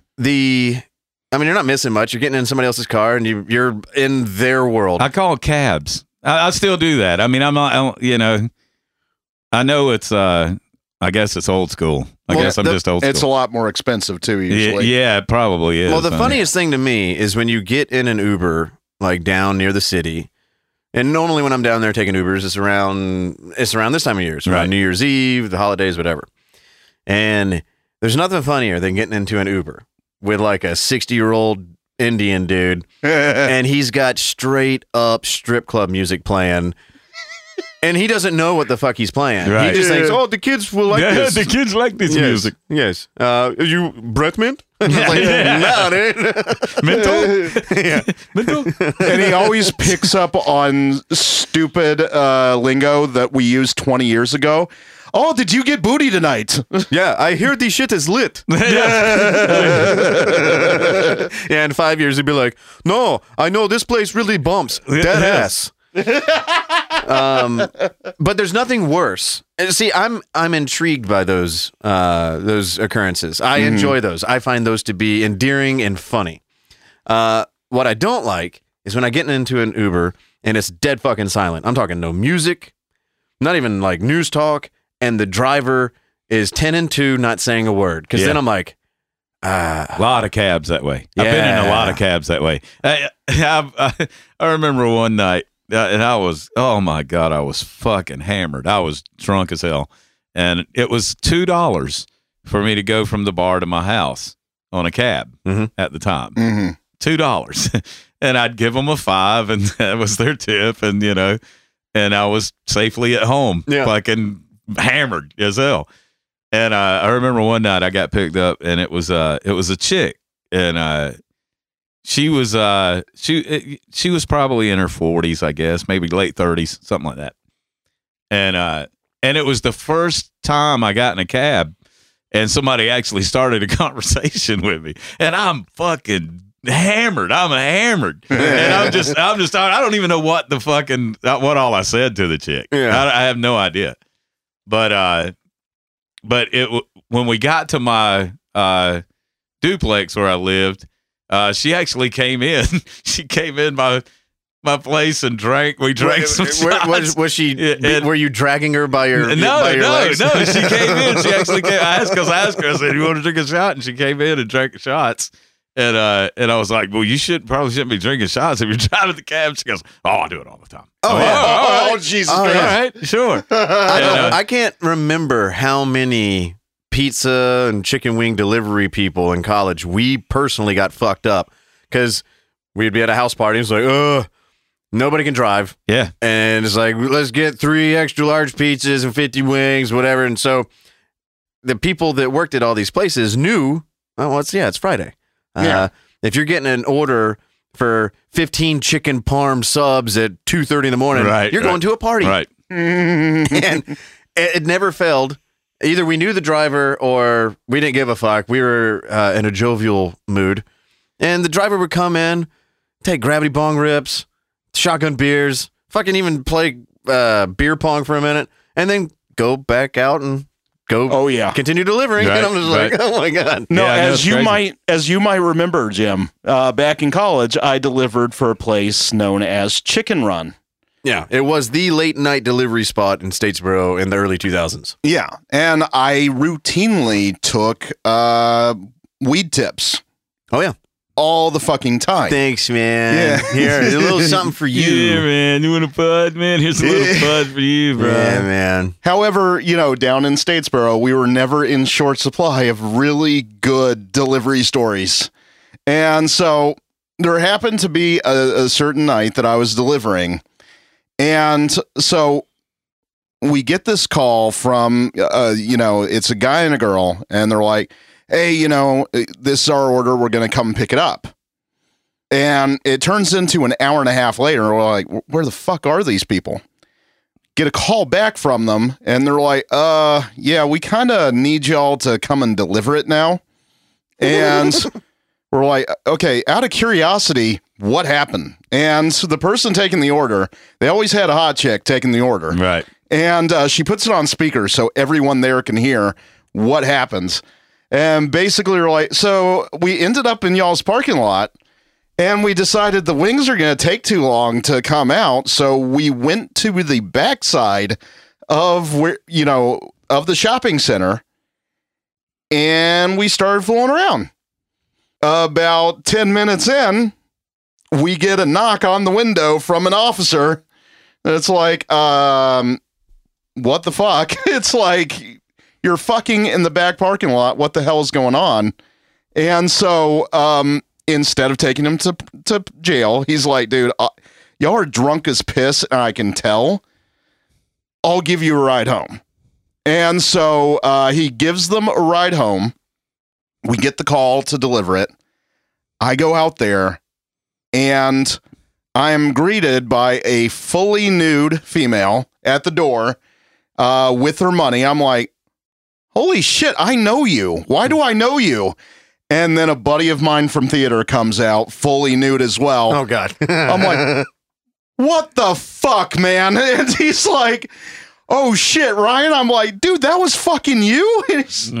No, I was fucking her, but yeah. And then you showed up. We forgot we even made the order. Yeah. You got my wings? Yeah, you're going to want some clothes on for this meal, though. It's a little messy.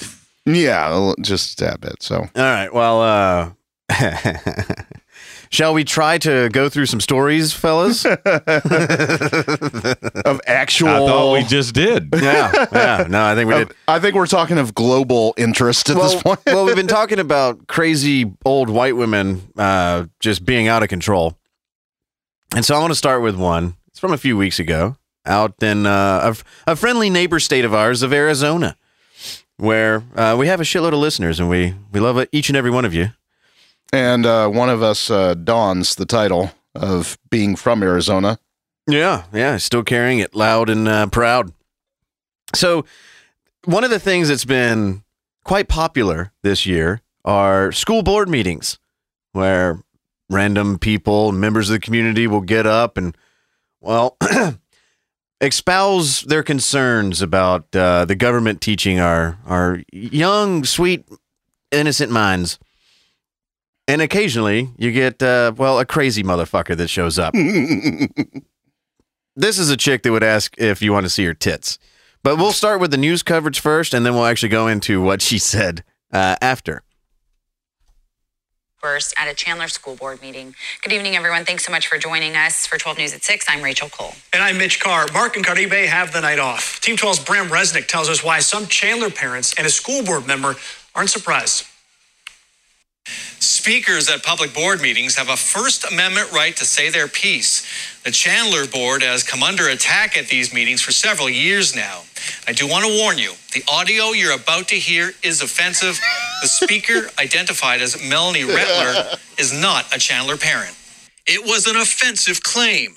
The Jews, the speaker said, are profiting off COVID vaccines. And it's being taken from your money and given to these pharmaceutical companies, and if you want to bring race into this, it's the Jews. There was a and a mild rebuke. Your comments really need to be related to what the school board can do something about. Chandler Unified School Board meetings wasn't surprised. Sorry, we can't do anything about the Jews, ma'am.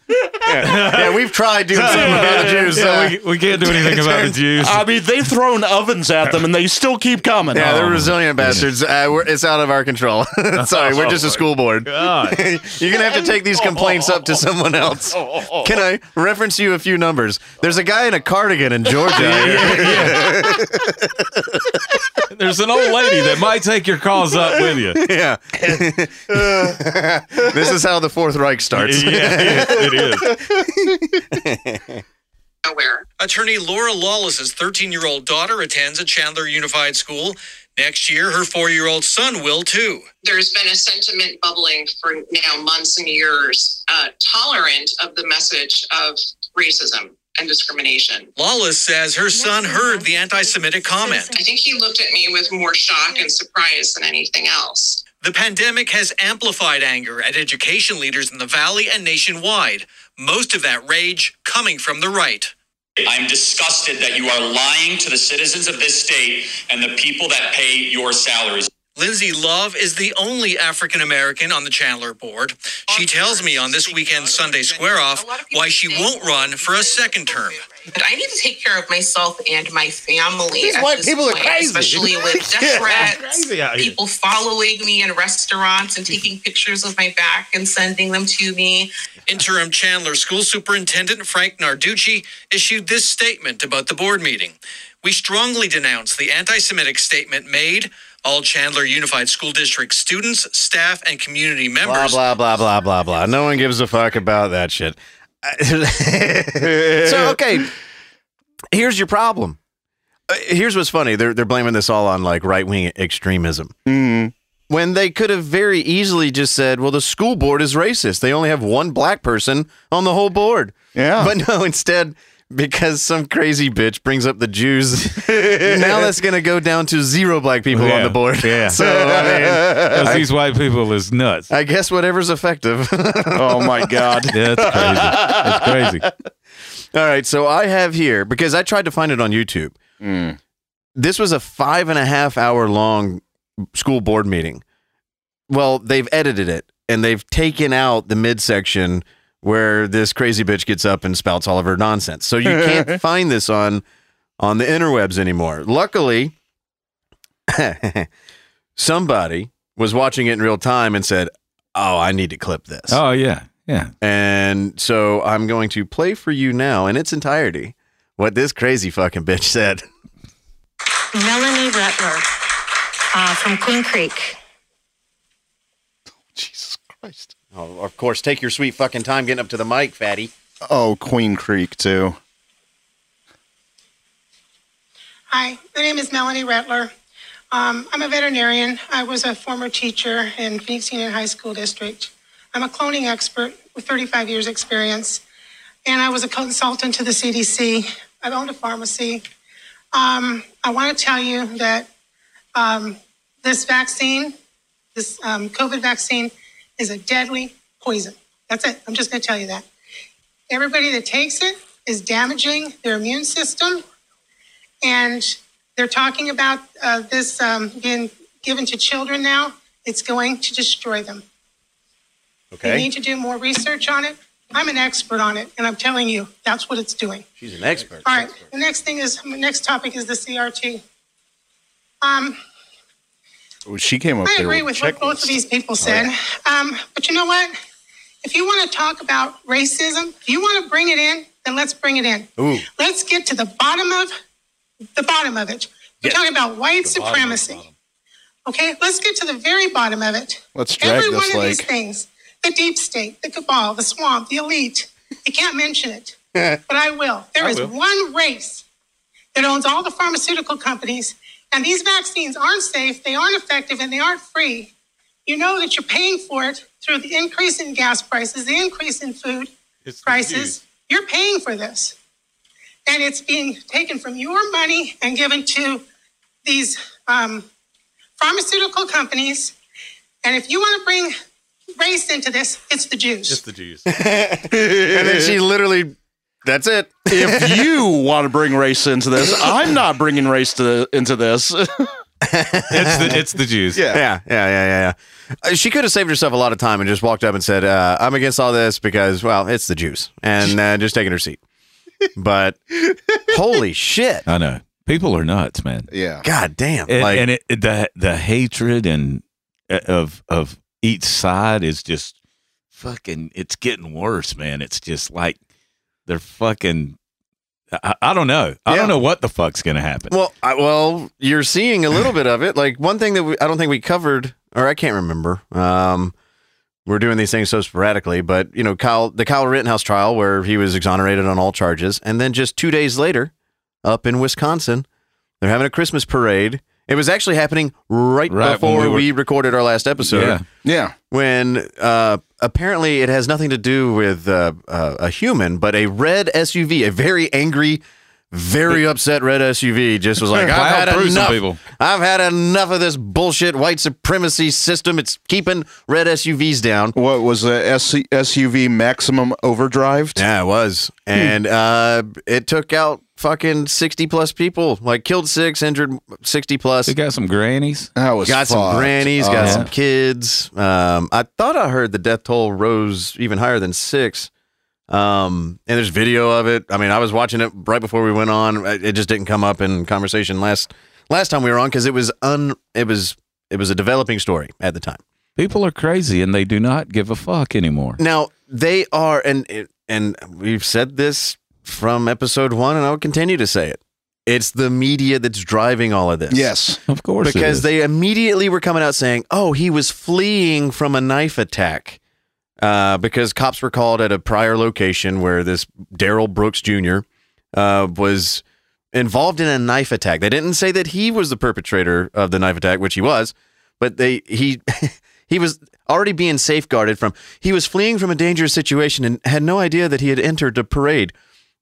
But before they nuked this guy off the internet, I went and watched his rap videos because he's obviously a rapper. I went and watched his rap videos and saw all of the screenshots of his social media posts. The dude hated white people. Right.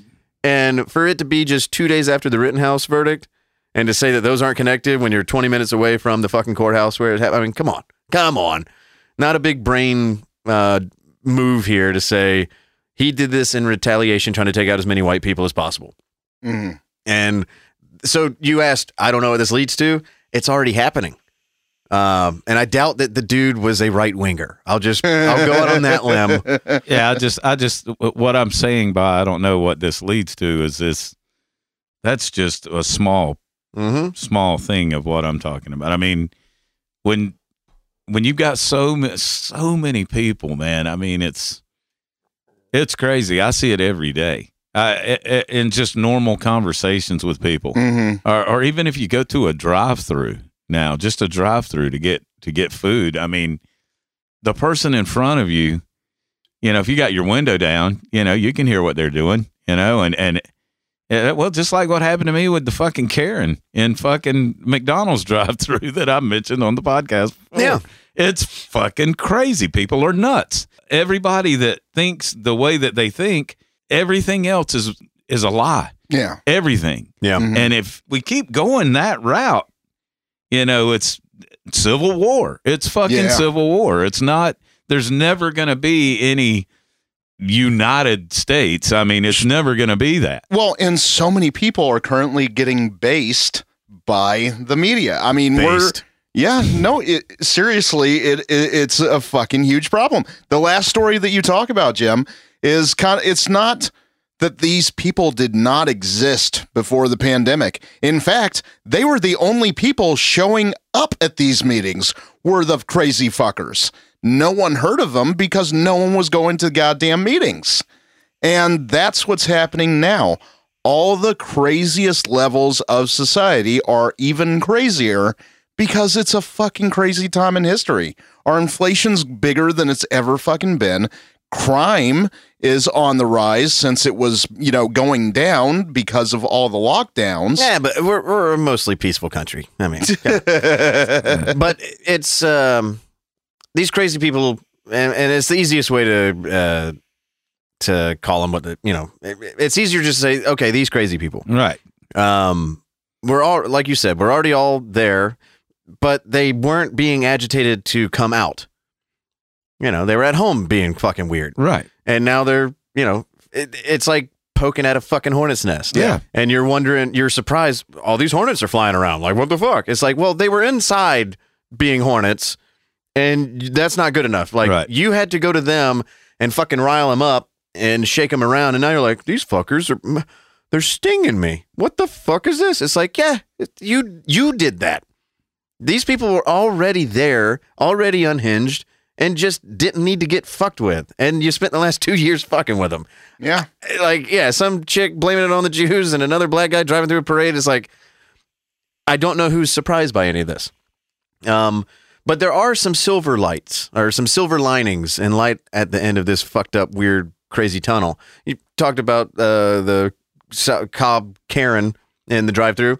I had a different situation in a drive-thru when I was down in Macon a month ago, where this sweet old lady in front of me did the pay it forward thing and bought my meal, not knowing what the fuck I ordered. Right. And so immediately I was like, oh, now I'm obligated. I got to buy the guy's shit behind me. Yep. Right. Yep. Luckily, he only bought a coffee. Right. And I bought a whole fucking meal. Right. But I was like, oh, cool, a pay it forward. I haven't experienced one of these in years. Yeah. They all kind of went away for a little while. I got a story about that happened to me today. No shit. I always, every time I go to Aldi, because I shop at Aldi, you have to put a quarter in the cart to get your cart. Yeah. I leave my quarter in the cart for the next person to take the cart, right? Today, I come out, I leave my quarter in the cart. There's a guy bringing his cart up behind me, and I'm like, let's see what this guy does. And, of course, he takes my quarter and his quarter. And, what a dick. And locks up the carts and fucking gets in and drives away. And I was like, I wanted to say something to him. I did. I wanted to, you cheap fuck, Yeah. Get your quarter back, but leave mine alone, at least let somebody else use the cart for free, But it didn't happen. Wow, way to piss all over my story. But I mean, it's just that's the two sides of it. Yeah. It's like you try to do. I mean, because I can't. I don't have the money to be able to do all the shit that I want to do for people. But yeah, sure. But little shit like that, leaving your quarter in the cart and letting the guy behind you get the cart, Sure. Maybe, and hopefully he'll leave the quarter in the cart and the guy behind him, So, I don't know. Actually, kind of show history stuff. The day that I told y'all the Dirty Jeans story for the first time, I started one of those pay it forward chains. Right. Yeah. So go on. No, I just paid for the person behind me. I was just like, hey, whatever they ordered, go ahead and throw it on my tab. Right. Turned out to be like, I think it was only like $10. So paid theirs, and I was curious, so I went back the next day. I was like, hey, just out of curiosity, how long did the string last?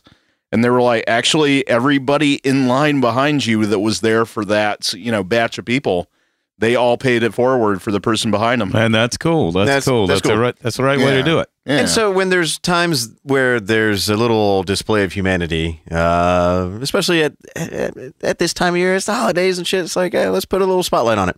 Yeah. And I think another shining light in a dark tunnel, and I've always shit on the media, and I probably always will, is it looks like maybe, possibly, and call me gullible if you want, that the media might be getting a hip check at the moment. Well, yes. Cuomo's gone. Yep. I think Don Lemon might be on the way out, too. He's catching a lot of shit right now. And Jeffrey Zucker is about to probably jump ship. Right. Because from what I understand, the owner of, I think it's Discovery and like Nat Geo or something like that, is interested in buying CNN. Yeah. And he's been on the record. He was on CNBC. I don't have the video, otherwise I'd play it, where he's talking about CNN is just hot fucking garbage. It's not news. It's not dependable. It's Brian Williams is gone. Yeah. There's a to me, I know he made up the story about the fucking Iraq. They were shooting at me. They were shooting at me, and it never happened. But to me, he was the last old school dude. They're all gone now. All of them are gone. Yeah. Brian Williams was the very last one, and he was the youngest of all of them. And now that he's gone, they're all gone. Yeah, I mean, it's definitely the right time for somebody to move in and take over something and start delivering the fucking news like Newsy. I love Newsy. I love that shit. I watch it every fucking day. It's all I watch. They don't pepper you with shit. They just tell you what's going on and move to the next fucking story. Yeah. It's great. That's the way news should be. News should not make money.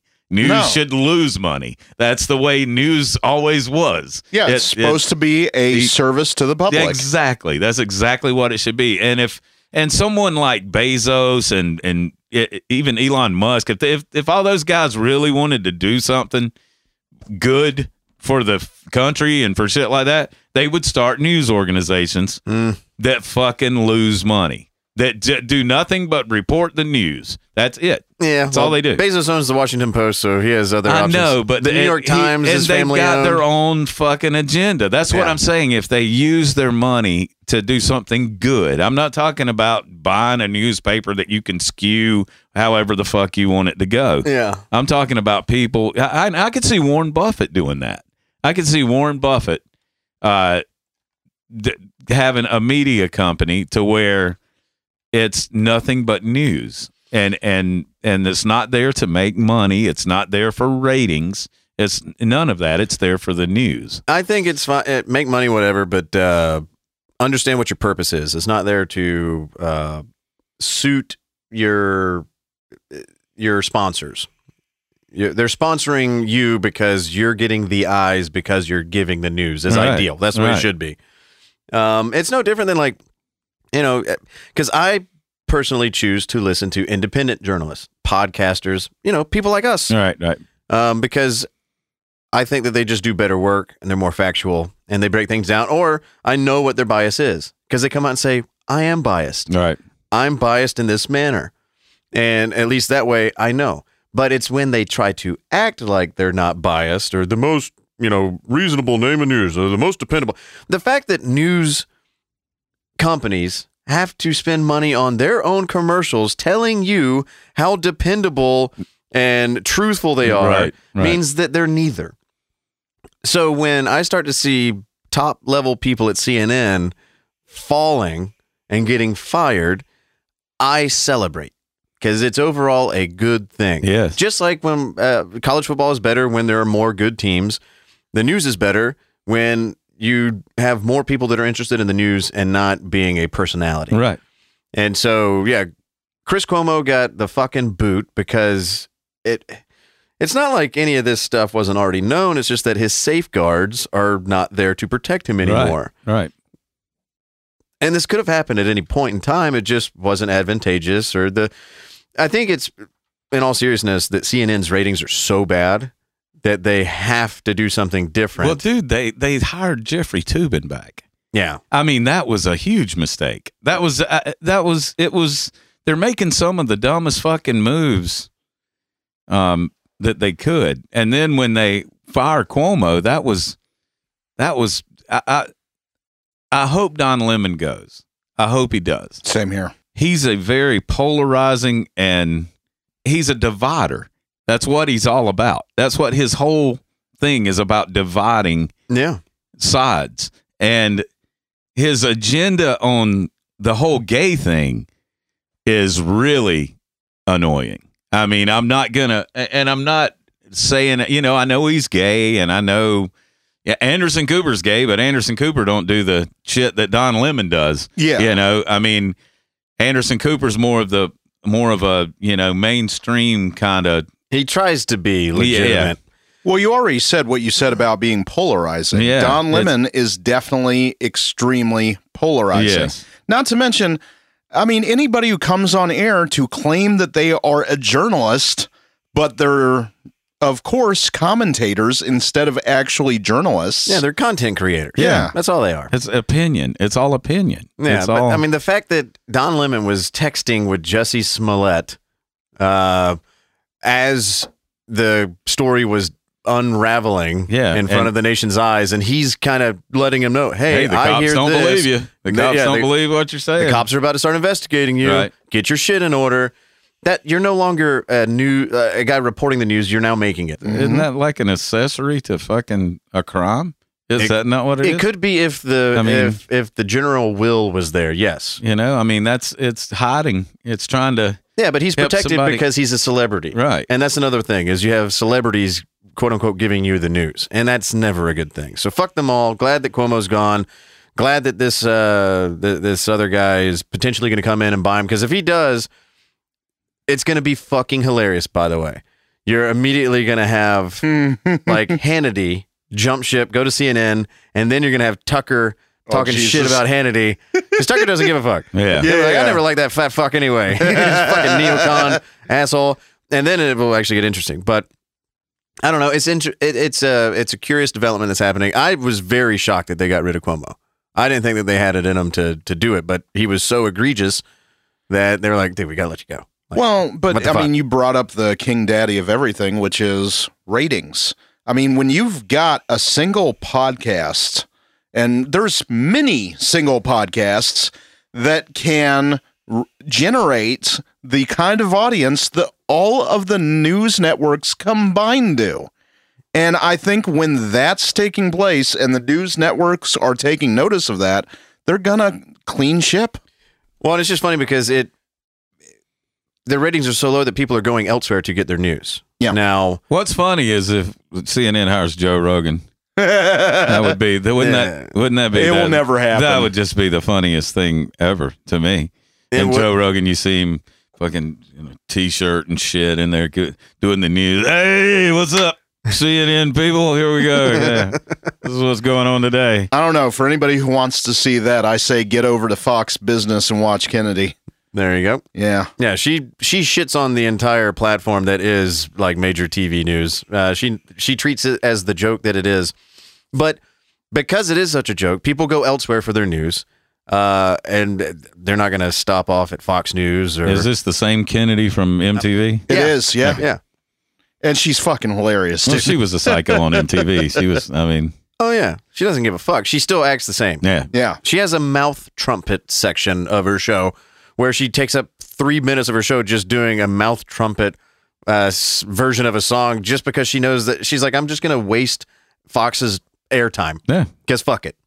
Yeah. But anyway, back to my point.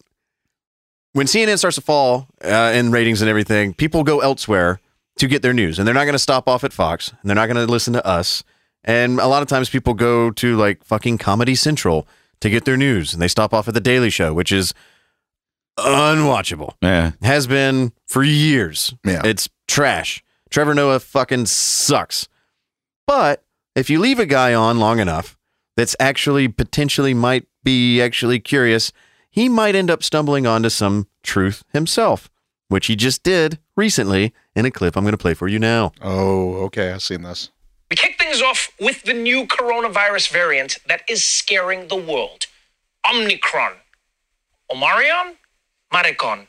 Emmanuel Macron? Either way. I don't know if he knows what he just said. The world is No, I still don't waiting think to find out whether Omicron, that's what it is, will be a significant problem in our lives. And I wish they would hurry up because I need to know what I'm doing in 2 weeks from now. You know? Should I be buying my Spider-Man tickets or learning how to hunt and cook wild animals? Or should I split the difference and buy Spider-Man tickets for the wild animals? But while most of the world is willing to wait and see, at least one person feels comfortable about making predictions. The Moderna CEO told the Financial Times he expects the existing vaccines to be less effective against the new variant of COVID. I think it's going to be a material drop. This was on vaccine efficacy. I just don't know how much because we still need to wait for the data. But all the scientists I've spoken to are saying this is not going to be good. So, on the one hand, almost all the Omicron cases have been mild so far. But on the other hand, the guy who stands to gain millions of dollars from new vaccines says we need new vaccines. If we don't make a new vaccine, this disease could be with us forever. Sorry, I was thinking of something else. Now, look, I'm not saying that the CEO of Moderna is lying. I'm not saying that at all. I'm just saying I don't think he's the most objective source on this topic. I'll wait to hear what neutral experts say about a new vaccine. People like public health officials or the CEO of Johnson & Johnson. He's got nothing to gain because nobody's going to buy his vaccines either way, so I trust him. Yeah, Moderna's numbers came out and their shit tanked. Well, first of all, I want to apologize to our audience for forcing them to listen to Trevor Noah for that long. It was not funny. There wasn't even a moment of a snirk. Nothing. But it's just funny to me that this far into it, he's like, wait a minute. These people that have a financial interest in this might not be trustworthy. They might be bullshitting me. Oh, my God. People that have financial interest in things don't have an obligation to be truthful. And that goes into what he does for a living. Yeah. Sure. Not just a vaccine. This is something that can be extrapolated out into anything. Like if you work for a company, Viacom, that is financially backed by these big pharma companies, they might have an interest in telling you certain data points and information that they want you to get out there because it helps them financially. Right. Oh, my God. Wow. It's almost like Trevor Noah is almost starting to think for the first time ever in a real way. That he works for a drug company. Correct. Yeah. Correct. Now, and he really got proof of that once he did this and made these comments, and of course is thrown under a series of buses. Oh yeah, no, they were not happy. They were immediately calling him anti-vaxxer, all this other shit. It's like the dude is as vaxxed as you can get, and he's been carrying your water for the entire time he's been on. It's not even close. He's a lefty. He's a lib. He's a fucking progressive New Yorker. Like you can say, oh well, no, he's South African. He's a New Yorker. South Africa. But where you can tell he still isn't fully there is he's like, I'm not saying that this guy's lying. Okay, well, strike one.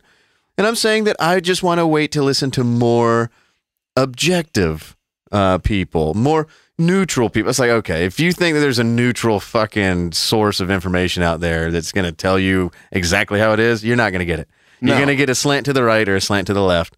And eventually they're going to meet in the middle because the pharmaceutical companies with the money are going to try to get both ends of that saying the same thing. Yeah. Just to different groups. You should not be getting your information from anyone 100%. Speak for yourself. I get all my news here. Yeah, fuck yeah. I don't know what happened this week. I'm learning. I'm learning what happened. Yeah, I'm speaking my biased truth out to whoever's listening. There you go. I'm a staunch right winger, and I hate a lot of the shit that's happening right now because it goes against everything that I want this world to be. So Ignore the rant. Your number one source for news that is Jim. For heavily slanted and biased Jim-based news. Jim. There you go. News that is Jim. Yeah. And so I look at all this as the joke that it is. All of this is a joke, but they're tricking you into being super serious about everything at all times. And that's the problem is everybody's all up in their shit, being super fucking pissed or super fucking woke and ooh, and it's like, you all suck. Everybody just chill the fuck out. For fuck's sake. I think wokeness is on its way out. Oh, I do too. Mm-hmm. I do. It didn't last very long either, really. I mean, when you think about it. And we got to watch, the other day, this 8-Bit Christmas thing. And, if you haven't seen it, it's an 80s-esque Christmas special. Yeah, no, I didn't see it. It's a new Christmas movie that just came out this year that's on HBO Max. Yeah. Oh, HBO Max. Okay. But just like everything else is cyclical, right around the time the Tipper Gore shit was happening and everybody was freaking out, it was a new Protestant time in America. And then 5 years later, we're all like, go fuck yourself. We got kooky, extremely kooky after all that shit because we were done with it. And I think that's what's going to happen with wokeness. I think the generations are going to start getting extremely tired of the generation that came before. And What comes after is always rebellion. Yeah, I mean, there's no place for wokeness when milk is $6 a gallon. I want to know what the next scary is. You know, aren't we going through it? Well, no. The last 20 years, we were supposed to be scared of terrorism. Now we're supposed to be scared of the virus. I'm talking about the next scary. White people. The next scary. Well, white people have been scary the whole time. We're the supplement scary. Let's think about that. White people have been scary since 1740? Oh, well before that. Oh, I'm just talking about here. I'm talking about here in the good old US of A. Don't cut it short, Doug. We've been colonizing the world for hundreds of years before then. Yeah. Which I honestly don't give a fuck about. Anything that happened before I fucking was born, not responsible for it, don't care about it, not going to apologize for it, because I didn't do fucking shit. So, if more people were like that, everything would be okay. Yeah. But whatever my grandparents did to offend your grandparents, I don't give a fuck. Mm-hmm. And whatever your grandparents did to retaliate to my grandparents, I also don't give a fuck. Right. And they were probably both right. That's different degrees. Man, I really should have gotten people on both sides. Man, I really should have gotten that guy in the Cardigans number. He could really clear up a lot of this for us. I don't know. He was making a lot of very heavy gestures. I was like, man, put him up on a podium. He's going to say some unfortunate, hateful shit. Yeah, I could hear him across the room. Be gold. I could hear him across the room. He sounded angry. But speaking of white people being scary, it's not just like white men. You know, white male toxic masculinity, whatever, was a big thing there for a quick hot minute. But like even white grandmothers are catching it these days. White women are scary. Even right here in the fair state of Georgia. I got a story for all you motherfuckers about a grandmother taking her granddaughter out to Helen, Georgia, a quaint little mountain town, for a little grandmother timeout. And, well, things went fucking sideways. White County 911, where's your emergency? The man is screaming at me. They're refusing to leave? Yes. He was saying, you get out now, I call the police. Okay, what room are they in? 130. Urban subjects refusing to leave at the Baymont. You said one lady and one what? One small kid.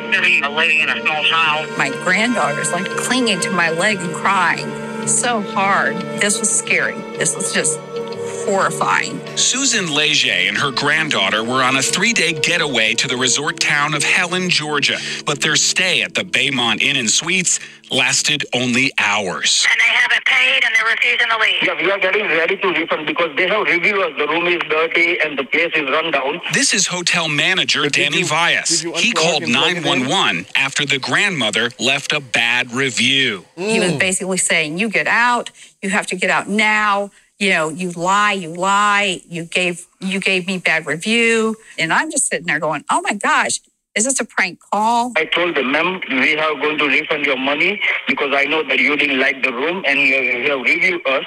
So we have all the right that you can leave the place and we are going to refund in full. And then I hear literally, bam, bam, bam. When she came to the door, it was a police officer telling her she had to get out. Oh my God. Was this an Inside Edition story? I mean, that music was ridiculous. No, it's right here on 11 Alive. Local Atlanta. 11 Alive. Yeah, this was only 3 weeks ago. Oh my God. Their production value has gone way up. So if you can't understand what's happening here, this grandmother and her granddaughter checks into this Baymont hotel. Yes. In the quaint little town of Helen, Georgia. Listeners of the show may remember I had a story back in September of my stay in a Baymont hotel in Charlotte, North Carolina. Yes. Place was a shithole. Yes, of course they are. Well, apparently that just seems to be the company brand. Is that wherever you find a Baymont, a shithole, you have found. Oh, wait. So I do love that this is all taking place in a town that is fashioned after 1920s and 30s Germany. It's a little Bavarian town. Yeah. And so what happened here is this grandmother checks in, and anybody that's used like a TripAdvisor or Travelocity or Expedia or whatever, that's normally what most people use to schedule their book-ins, their check-ins, whatever. And when you go through a lot of those sites, the moment you check in, they automatically hit you with a, hey, tell us how we did. How happy were you with the check-in process? How does the room look? Is it up to your standard? An immediate customer review, which I never fill out. Right. Or if I am, I'm going to wait until after I'm gone. So what happens, and if many listeners out there never thought about this, those things immediately get emailed to the front desk of that place. Right. So the second you hit submit, they're seeing it. So anything less than rosy reviews, wait till you leave. Yeah, you dumbass. So strike one against the grandmother for being a fucking boomer and not knowing that if you're going to shit on a place, wait until you're no longer at the place. Dependent on that Right. place. Yeah. So, because if you send something saying, I don't know, these people look like the kind of people that are going to piss in my entree, they're probably pissing in your entree. Exactly. So, that's lesson one. But the funny part about this, obviously, is that they are so offended that she has called them out on this shithole of a place that they called the police and to remove her from the property. Because like we said, white people are super fucking scary. Right. And grandmothers, they are. Oh, yeah. I think they're at the top of the terror list. Yeah, they hit on people. Yeah.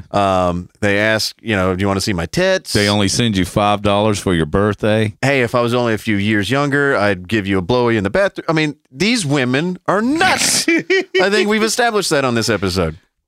Well, the story continues. They can truly kick me out for giving a review of 3 out of 5. And he says, yes, ma'am, it's within the law. Did you kick her out because she left a bad review? Sir. No. Because when you end of the 911 call, I said that she's not happy with the room. That's why we have to let her go. She can find a better place. Leger and her granddaughter walked in their pajamas to another. Okay. You got to stop that. Because he just said, basically, yes, we kicked her out for it. No. That is not the. It had nothing to do with the bad review. By the way, 3 out of 5 stars is exactly where that's a high watermark for a Baymont. Yeah, you listen to a 911 call, you will hear. I think you will hear me saying, yes, I in fact did exactly what you just asked me of. Yeah. Sorry, English, not first or second language. Hello, my name is Danny. Hello, this is Tom. Yes. He sounds like the guy from 40-Year-Old Virgin, the really Indian dude that's just like, I'm tired of you motherfuckers. Yes, all you stupid motherfucking bitch. It's funny, I guarantee you when he was selecting his name, he's like, yes, I would like to be Tom Booze, a big movie star. Sure, yes, yes, or yes, okay. Well, I'm going to buy a hotel in Helen and then kick out white people. Kick white people to the curb. So let's hear more of their harrowing story. Hotel down the street. The police report shows there was only one reason the Baymont wanted them out. Leger had given the motel a bad review. Do you typically call the police on a 60-year-old grandmother and a 6-year-old granddaughter? We let her know lots of times, sir. Stop calling us. If you are not happy, change the room or leave the place. Are you suggesting that her review was not accurate? In September, the hotel manager told us over the phone that the problem was the grandmother didn't call to report the problems to him first. We can fix that, right? If you let us know. But she never let us know anything. Now he says Leger called too many times. They call me at least 10, 11 times in maybe 1 hour. Got him. It's not working. Everything is not right. Did you get your money back? No. The grandmother had paid for 3 nights in advance through Hotels.com. The booking site told her even though she was kicked out, refunds are not allowed. They couldn't give me a refund, but they offered me some coupon towards a future thing. It's like, That's just highway robbery. Yeah. There you go, Hotels.com. Fuck you. Yeah, Give me my money back, you fucks. This hotel did not fulfill the agreement that we had. Yeah, exactly. Therefore, a refund, not tokens for a future use to the same shithole. Yeah, fuck these places, man. Yeah, this is just customer Fuck that. service gone fucking bad. Yeah. But because it has a 60-year-old white grandmother in the center of it, that's the only reason why it's on this podcast. Yeah. But here's the thing about Helen. It's a tiny, tiny town. Oh, yeah. It's maybe a 2 mile stoplights. long. Maybe a mile long. There's not many rooms in Helen. No, but the hotels that are there are right next door. Yes. They're right beside each other. In all honesty, It's made for drinking. That's what Helen is designed on. It was built for Oktoberfest. Yes, it was built to fucking get hammered and find your room and pass the fuck out. Exactly. That's basically what it was. And if it's a shithole, then awesome. You save money because you're not paying that much. Yes. There's no 4 or 5-star places in fucking Helen. Right. No. But anyway, let's a little bit more here.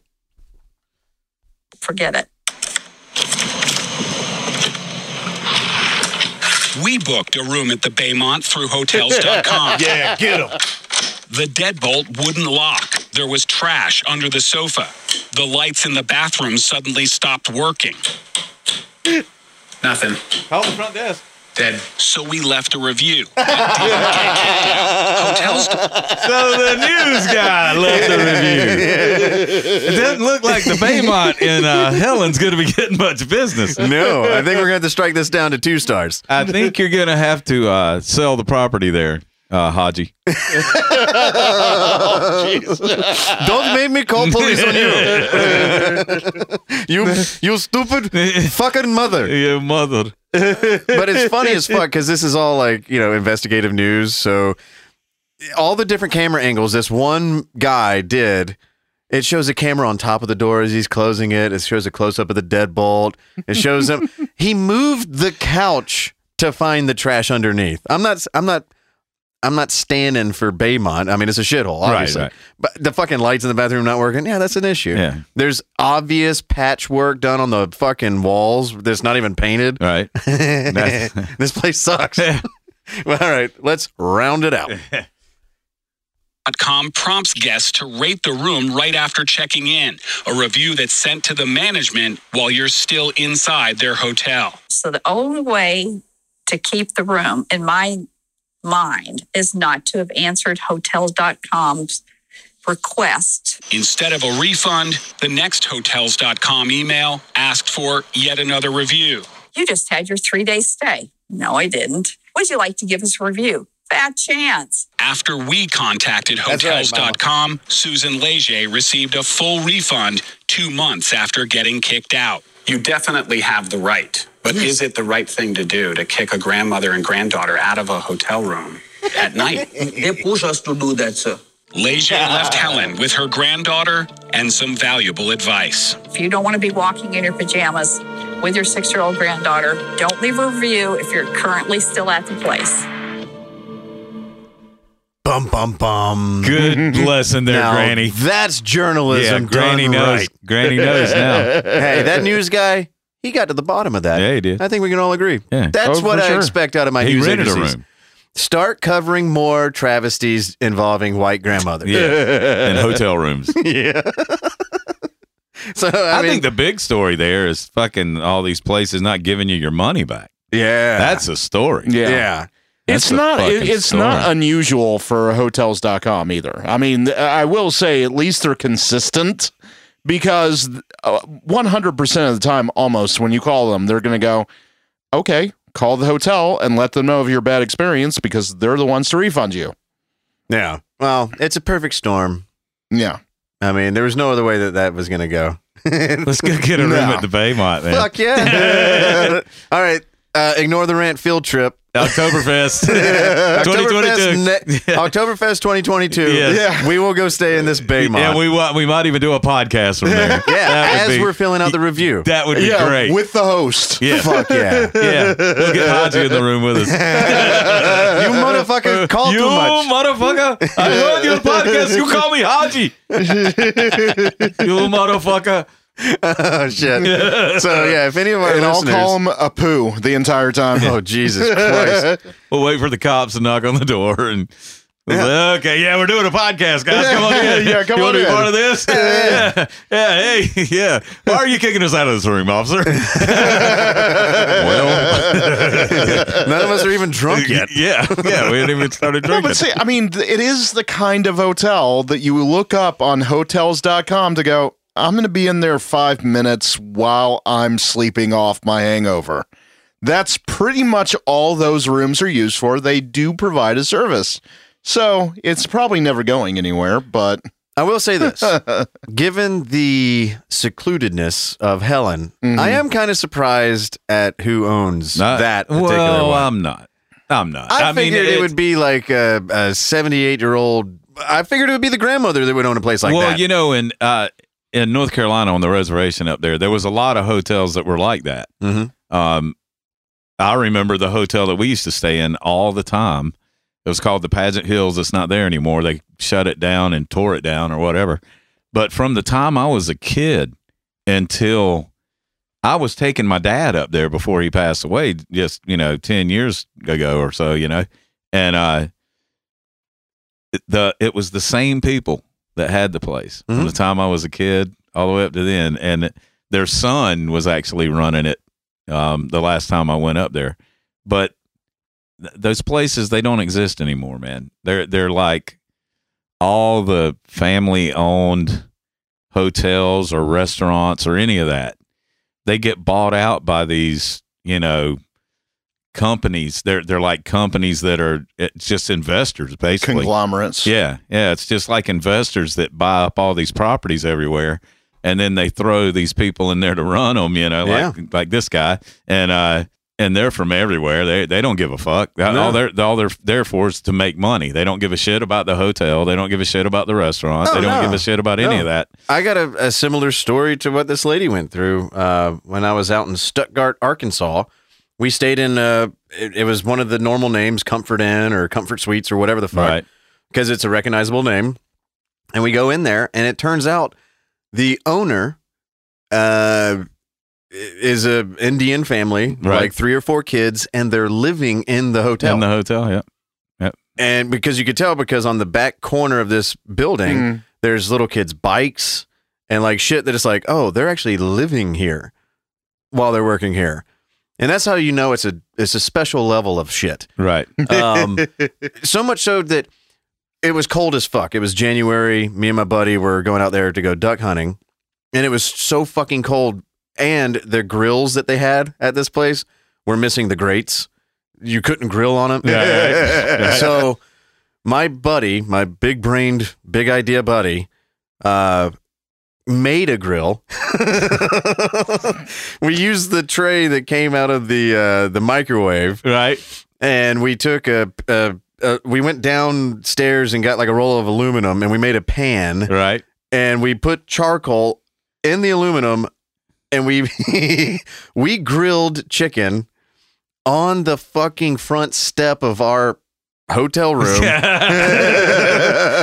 where it easily could have burnt the whole fucking building down. Right. Nobody gave a shit. No one gave a flying fuck. Yeah. The next morning, we just went out and kicked the thing off the fucking balcony and just went on about our way. There you go. And the owner knew we did it because he even came by and said, "Oh, that looks pretty cool, buddy." Yeah, that is very engineering of you. And I'm like, dude, if I was somebody else staying in this place, I'd be losing my shit. Yeah. We were not good guests of this place. Right. But we kicked it with the owner and got drunk with him. And I think he might have even had some of our chicken. Some of our fucking MacGyvered the fuck up chicken. But it was just... Your friend, he's probably like, do you have current job? Would you like to fix things around establishment? Yes, I have one lucky screwdriver just with your name on it, buddy. But this was in the middle of nowhere fucking Arkansas. It was like the only hotel in town that had any rooms available, and I think I know why. Well, there's, Isn't everywhere nowhere Arkansas? Yeah, pretty much. Yeah, there's not going to be a great assortment of hotel rooms in any small anywhere. No, but I will tell you this. I never filled out a fucking questionnaire. And that's why they were so cool to us. So lesson learned, everyone. Don't fill out those goddamn reviews while you're still on property. And with that, that's all I got for this week or month or however. Lovely. However long the... hey, we're halfway to Christmas, man. Yeah. You know what that means? 'Tis the season. Christmas music. Yeah. Yes. It's officially okay to have Christmas music play. Christmas music, yes. And this podcast is no different. That's God. Not at all. Right. Yeah. And so, as a special treat from us here at Ignore the Rant to all of you fine listeners, thank you for another great year. We hope that we don't have as many hiatuses in 2022, but you never know. Holidays. Yeah. And hey, if you can find me on Uber, you never know. Your story might make it on this podcast. Hey. And show the guy some tits. Yes. Yeah, definitely. All right. At least a nip. And with that, enjoy a little Festivus from us to you. Some Merry Christmas music for you. Yeah, Merry Christmas, fuckers.